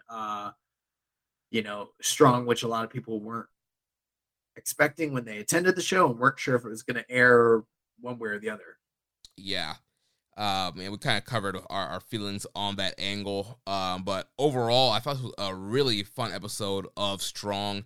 The opening match, Kevin Knight and the DKC, we saw them pick up a big win on the last set of tapings. And, you know, for Young Lions, you know, they're just starting to pick up wins here. They beat an established Strong team in Barrett Brown and Bateman. And also, tag team wins mean more now that we have Strong openweight tag team champion. So it seems like Kevin Knight and DKC might build up enough wins to maybe get a title shot towards the end of the year. Very possibly. Like the way that they're building him up seems like that might be the case. Yeah. Then Aaron Solo and Che Cabrera, fun 8-minute match. A lot of heat behind Aaron Solo and QT Marshall in the factory. And Aaron Solo did cheat, hold the ropes behind the ref's back on the pinfall over Che Cabrera. So gets a win there. And then the main event, Rosser and TJP, I thought this was a great, strong title match. I think Rosser really needed a defense like this. You know, we talk about TJP all the time and how smooth he is and how good of a wrestler he is, but I feel like he really turned it up in this match with Rosser. And to me, he was wrestling like he was going to win the title. Like he was wrestling really hard. Just the holes and counters they were doing, and I feel like in a little bit he was kind of schooling Rosser on the wrestling, and also that was kind of part of the story as well. He was kind of using his speed to out wrestle Rosser, using his experience to kind of use some holes to kind of keep Rosser down, and Rosser had to fight back and show some fighting spirit and use his power and striking ability to get over on TJP and eventually getting him in that STF chicken wing combo to tap out TJP. This was clearly the best match that Fred Rosser's had in his title defense run so far. As fun and interesting as the Freddie Ahai match was, this kind of, surpassed that. And it's the best match he's had since the inaugural win against Tom Lawler. So I thought this did a lot of favors for him, but it also, TJP, this is probably the best he's looked in New Japan in general since his return a couple years ago. Yeah, I think he's on fire right now with the stuff he's doing on Strong. Plus, him and Akira as a team, I think he's having a really good run right now. I think that this is the best he's looked since the Cruiserweight Classic. Yeah, definitely.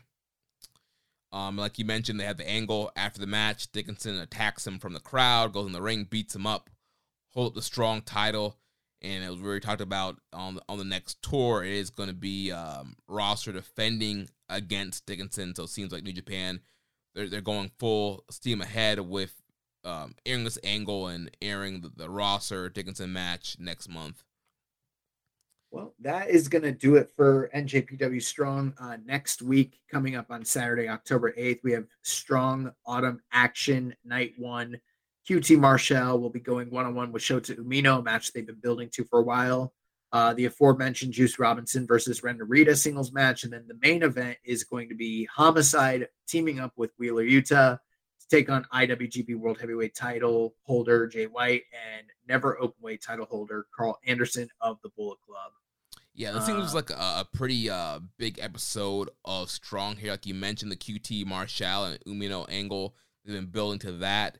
Narita, like I mentioned earlier, did cut a promo on Juice, and I'm trying to remember the line he said. He said I was gonna I think he said I'm gonna take you rock hard and make you soft. I forgot the exact translation, but he got a pretty good line on Juice. So that's a pretty big match. And then a big main event here: Homicide teaming up with Utah, take on Jay White and Machine Gun. I mean, as of right now, since we haven't seen anything from the Royal Quest tour, Fred Rosser versus TJP is the match of the month for October. Yeah, because who knows when that will air? I mean, if it doesn't air in October, we're not rating it. It could go to Rosser and TJP. Let's jump into the news. So, John Moxley versus Juice Robinson was this past Wednesday on AEW Dynamite. Juice Robinson says that he is now a free agent and no longer representing New Japan Pro Wrestling. So who knows what that means? This is a guy that's worked us in the past. Fooled me once, shame on you. Fooled me twice, can't get fooled again. So we don't know what that means, whether he's truly under contract, whether he's truly aligned with New Japan and the Bullet Club or not. It's very murky. Yeah, I mean, it's weird because on Dynamite, he did come out as, rock hard Juice Robinson from the Bullet Club. New Japan Social did promote the match and said that Juice was representing New Japan and tweeted it out and was, saying, Juice is, from New Japan facing off against John Moxley. So, at the same time, we've mentioned many times on the air how precarious his booking during the G1 truly was, considering the big push they gave him in Chicago, or during Capital Collision. So hard to say. Yeah, and his wording is very weird because previously in the worked interview he did on Wrestling Observer Live, he said that he was no longer representing New Japan, which meant that, which led into the angle of him representing Bullet Club. But in this interview, he was very clear to say that he's a free agent and not mentioning Bullet Club. Also, the fact that his wife / fiance / girlfriend, no one's really sure, but they're in a very public relationship, him and Toni Storm. She works in AEW, and he is a stateside wrestler. At one point, I believe he did move to Japan, but didn't. Then the pandemic happened. That didn't seem to pan out. So who knows? Maybe he does want to go work for AEW. The other thing too is he doesn't have to be in New Japan to be Bullet Club. We've seen this in the past. I mean, just look at Chris Bay and the Gambit. What's his name? Oh, Ace Austin. Ace Austin, yeah. And there have been famous members of the Bullet Club who didn't primarily work in Japan. So there's a partnership, New Japan and AEW. Who knows? Maybe he is going to AEW. It's hard to say. Yeah. We'll in other news, Jonah was out this weekend as NJPW Royal Quest 2 events occurred in London. They announced Saturday morning that Jonah was out due to travel issues stemming from Hurricane Ian. He was originally set to be featured in a tag match on day 1 and then faced Tomohiro Ishii in a singles match on day 2. New matches were announced as a result of his absence, and the match that was originally set where he was supposed to team with Bad Dude Tito against Okada and Ishii, they had Zach Knight take Jonah's place. And on the second night, Ishii faced a mystery opponent in singles action. We know who the mystery opponent is. We're not going to spoil it, but it's one that you're not going to be disappointed by. So pretty cool stuff there. New Japan has also announced how the joint tag league tour will be distributed based on this. It's going to be most likely 10 teams in each league. So like probably a single block, or it's probably going to be a single block just based on the math. But it looks like there are 1, 2, 3, 4, 5, 6, 7 cheering shows that are set up as of now. For most nights, it's going to be Junior League only, and then some nights it's going to be Heavy League and then Juniors in the opener. Other times it's going to be Junior League and then Heavies in the opener, and then some nights it's going to be both leagues. So it's kind of all over the place, but it's going to run from November 21st to December 14th. We're getting how many shows here? It looks like 1, 2, 3, 4, 5, 6, 18 shows about. Yeah. But the finals on December 14th, we're going to have the finals for both leagues occurring on that evening. And based on the math, it looks like December 10th, the Junior League will wrap up with Heavies in the opener. And then on December 11th, the next day, it's all Heavy League matches. So that's where they'll wrap up the block play. So December 10th, they're going to wrap up the juniors. December 11th, they're going to wrap up the heavyweights. And then on December 14th, that's going to be the finals for both leagues on that evening. Yeah, so very interesting schedule here. Like we said, it looks like it's going to be 10 teams in each league, which, yeah, probably means a single block for each tournament, which not a huge fan of single blocks, but with 10 teams in the junior side, it makes me think, like, all right, who are they bringing in to fill those slots? Because obviously you got United Empire with Akira and TJP, Bushi Hiromu, Despi, Kanemaru. But then besides that, maybe Flying Tiger, I feel like they have to bring in other people.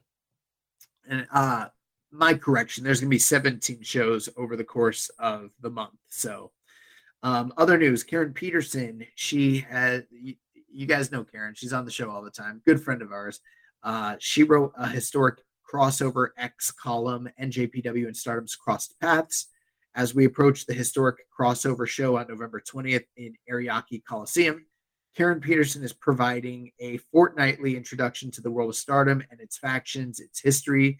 In this debut column, it is a look at history of crossovers before the Ariake pay-per-view was announced. And that was on njpw1972.com and their social media. You can find that on Twitter, and very proud of her, and glad to see she's getting the utilization and recognition that she's deserving. Yeah. FTR was announced that they'll be wrestling on the Return of the Dragon show on November 27th, which is the return of Ricky the Dragon Steamboat to wrestling. He'll be tagging with FTR against Jay Lethal, Arn Anderson's son, and a mystery opponent. I'm guessing it's Ric Flair, but that means they're going to be out of World Tag League at that point. So for anyone that was expecting them to come over and mix it up with the best of the best, whoever that may be, it's not happening. So they're out. Leo Rush was also recently set to return to the ring for the first time in 9 months. He posted that in all capital letters he was cleared on Twitter on Thursday and was later announced as the 5th entrant into the Rev Pro British J Cup in 2022. Also recently announced was Tom Lawler's fight against Minoru Suzuki in a Defy ring at Defy Kingdom Come Saturday, October 29th.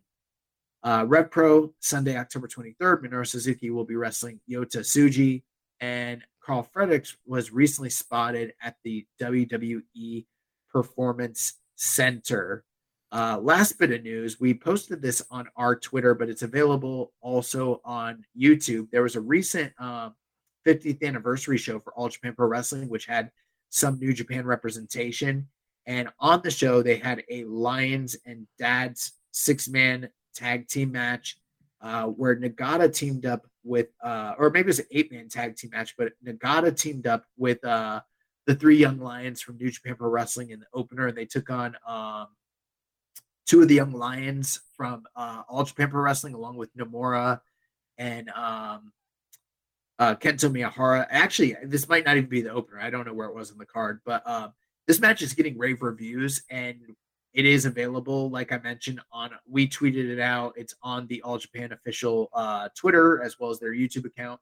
And if you haven't seen that match, definitely check it out. One of the prospects, I don't have his name, but he was an individual that New Japan was gunning to sign to the dojo, and he has a lot of hype behind him. He recently worked with Minoru Suzuki, and then Nagata was one of the individuals negotiating, trying to get him into the LA dojo, and it didn't work out. And people are, pretty much like clamoring for him to be a big star in All Japan and raving about his performance here. So if you haven't seen that match, it's well worth your time to go and check out. And I know I will be checking out this week. Nice. We just had some matches for the next Strong Tour dropped on the Twitter. Some interesting matches here. So Gabriel Kidd, making his strong return, will take on the Ace, Hiroshi Tanahashi. Minoru Suzuki will take on Fred Yehi. Fallen Angel Christopher Daniels will take on our good friend Rocky Romero. And Keita will take on Peter Avalon. Also, Filthy Tom Lawler will take on Homicide. Rock Hard Juice Robinson will take on Jake Something. Blake Christian and Mascarada will take on Chris Bay and ELP. And Kenny King, making his strong debut, will take on Che Cabrera. All right, nice. Well, let's kick into the questions, but I say we give them super concise, quick answers so that we can just get out of here. All righty. So Hawaiian Punch BV says, if Gals and Yano wrestle in a singles match again, should it be canceled midway through the match in honor of Inoki? Yes. Yes. With it looking like FTR is unlikely to compete in World Tag League, was there really a good reason to crown them champs? No. Just for partnership's sake and to make the partner happy, I guess. Some Forbidden Door talk. On a scale of 1 to 10, how likely are the GHC Tag Champions Takashi Sugiura and Satoshi Kojima going to compete in World Tag League? That's an interesting thought, and if they do that, I would love it, but I think it's highly unlikely. I'll go 2. Yeah, I would go 2 as well. I don't think that's going to happen. More than likely, it'll probably be Kojima and Tenzan. I'm a little nervous about all these dads working outside dates so much. I feel like they might be leaving. Yeah. His last question, have you checked out AJPW's 50th anniversary show? There are matches in it with NJPW's old wrestlers. Yuji Nagata wrestled AJPW's hyped young boy Yuma Anazai in his debut. Anazai got Nagata and Minoru Suzuki in his first 2 matches and a fun 8-man tag match with Nagata and a Young Lions in his third. He's also competing in AJPW's Real World Tag League with Nagata. Will there ever be a Young Lion that will receive this type of hype or push right off the bat? After the match with Nagata, Nagata had a look that screamed, I found the next ace, and how do we steal him? Do you think it's dangerous for All Japan to be sticking him with Nagata? I don't know. I don't know the inner workings of the politics, so it's hard to say. But yeah, this was the Yuma Anzai was the one I was trying to recall his name. So I haven't seen it. I'll check it out, and I'm looking forward to that. And I think them teaming in the Real World Tag League is going to be very interesting. Yeah, I haven't seen anything from the 50th anniversary for All Japan yet, but I've been hearing good things, especially about Yuma. So looking forward to checking that out. And yeah, again, I mean, it's possible that Nagata could be trying to again poach him to New Japan, but it could be possible that Nagata's maybe thinking, I can go work All Japan, be on top over there, and then also kind of groom Yuma as well. So who knows? Well, Nagata was trying to get him into the LA or into the Noge dojo pretty hard. Yeah. Initially. Next, Les Commission 7252. Would you guys say that IWGP World Heavyweight Championship match is a match to see who can overuse their finisher the most?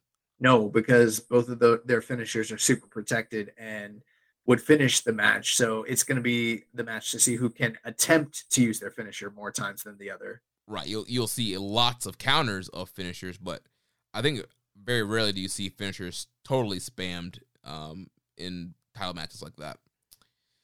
Also asks, who was the best counter to a finisher? Jay White. Absolutely, Jay White has the best counter to finish. I mean, in New Japan, unless you're counting like Randy Orton. But yeah, probably Jay White with the sling blade, switchblade, whatever it's called. Yeah, the Blade Runner. Runner. Yeah, he's shown in the last few years how easy it is to kind of reverse anybody's finisher into that, and he always does it so slick. So yeah, definitely Switchblade. His last question, he says Jon Moxley was set to take a vacation after All Out, but due to the media scrum incident with CM Punk and the Elite, his vacation was dial it back if he loses the AEW World Heavyweight Championship to either Hangman Adam Page or MJF? Do you think Tony Khan will grant him his vacation for the remainder of the year, and as a reward for carrying AEW this year, he will give him a chance to compete at Wrestle Kingdom 17? I mean, I don't really know the answer to that, so I hate to speculate on it. I mean, I kind of thought we might see Moxley at Wrestle Kingdom either way, but with it being a Wednesday, it seems unlikely at this point.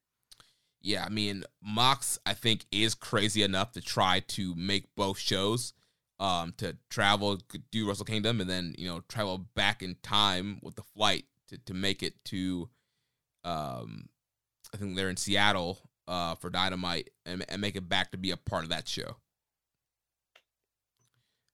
So moving on to the Dark Soldier says, do you feel Tama Tonga has had the best angles of the year? Actually, you already answered that. Where's that one? His next question says, by the time most people hear this episode, it will be Wednesday, aka National Scissoring Day. Happy National Scissoring Day, guys, because everybody loves the Acclaim, Scissor Me, Daddy Donovan, and Boy. Young Boy.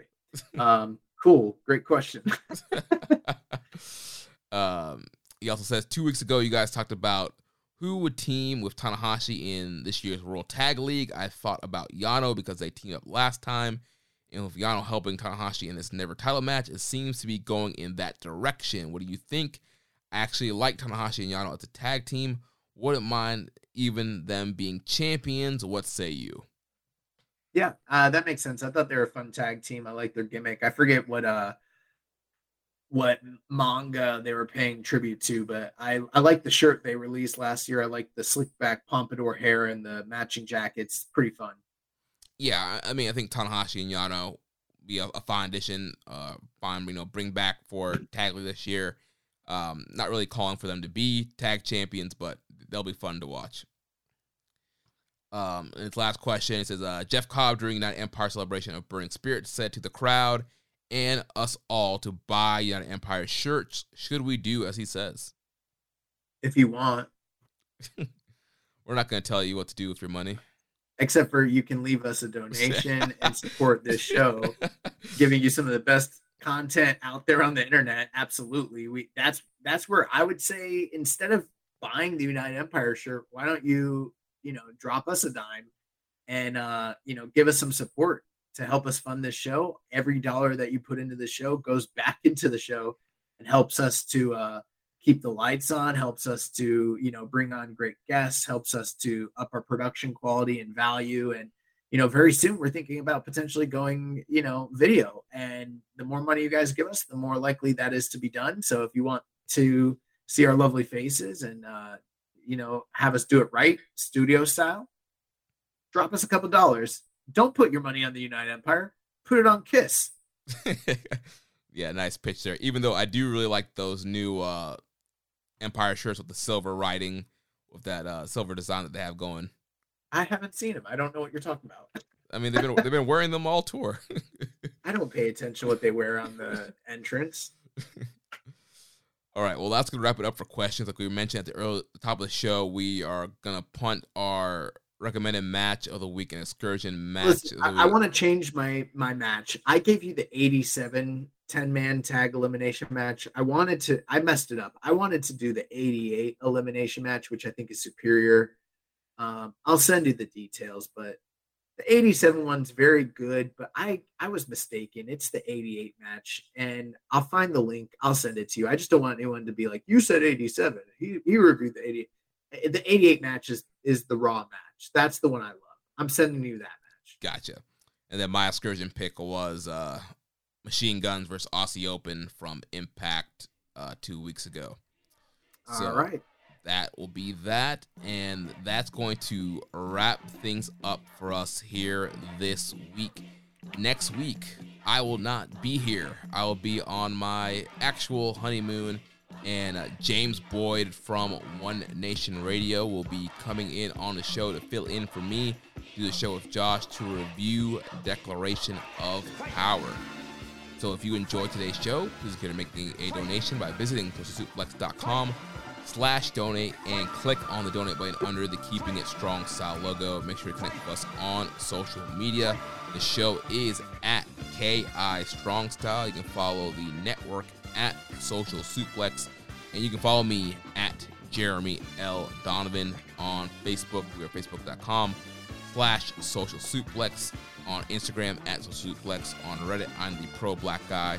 Josh is keeping the strong style. You can email me, Jeremy at socialsuplex.com. Make sure you check out all the other shows here on the Social Suplex Podcast Network. One Nation Radio, hosted by Rich Latta and James Boyd. The Grave Consequences, hosted by Caleb and Maserati. All Things Elite, hosted by Floyd Johnson Jr. and Austin Sumowitz. The AEW Match Guide Podcast, hosted by Sir Sam. And the Great Match Generator, hosted by Danny Kukler. Don't forget to subscribe and leave a rating and review. And we'll catch you next week on Keeping It Strong Style, the ace of podcasts. Ichi, Ni, San, Da. Long live Inoki. Thank you. Thank you for listening to Keepin' It Strong Style. We'll see you next time.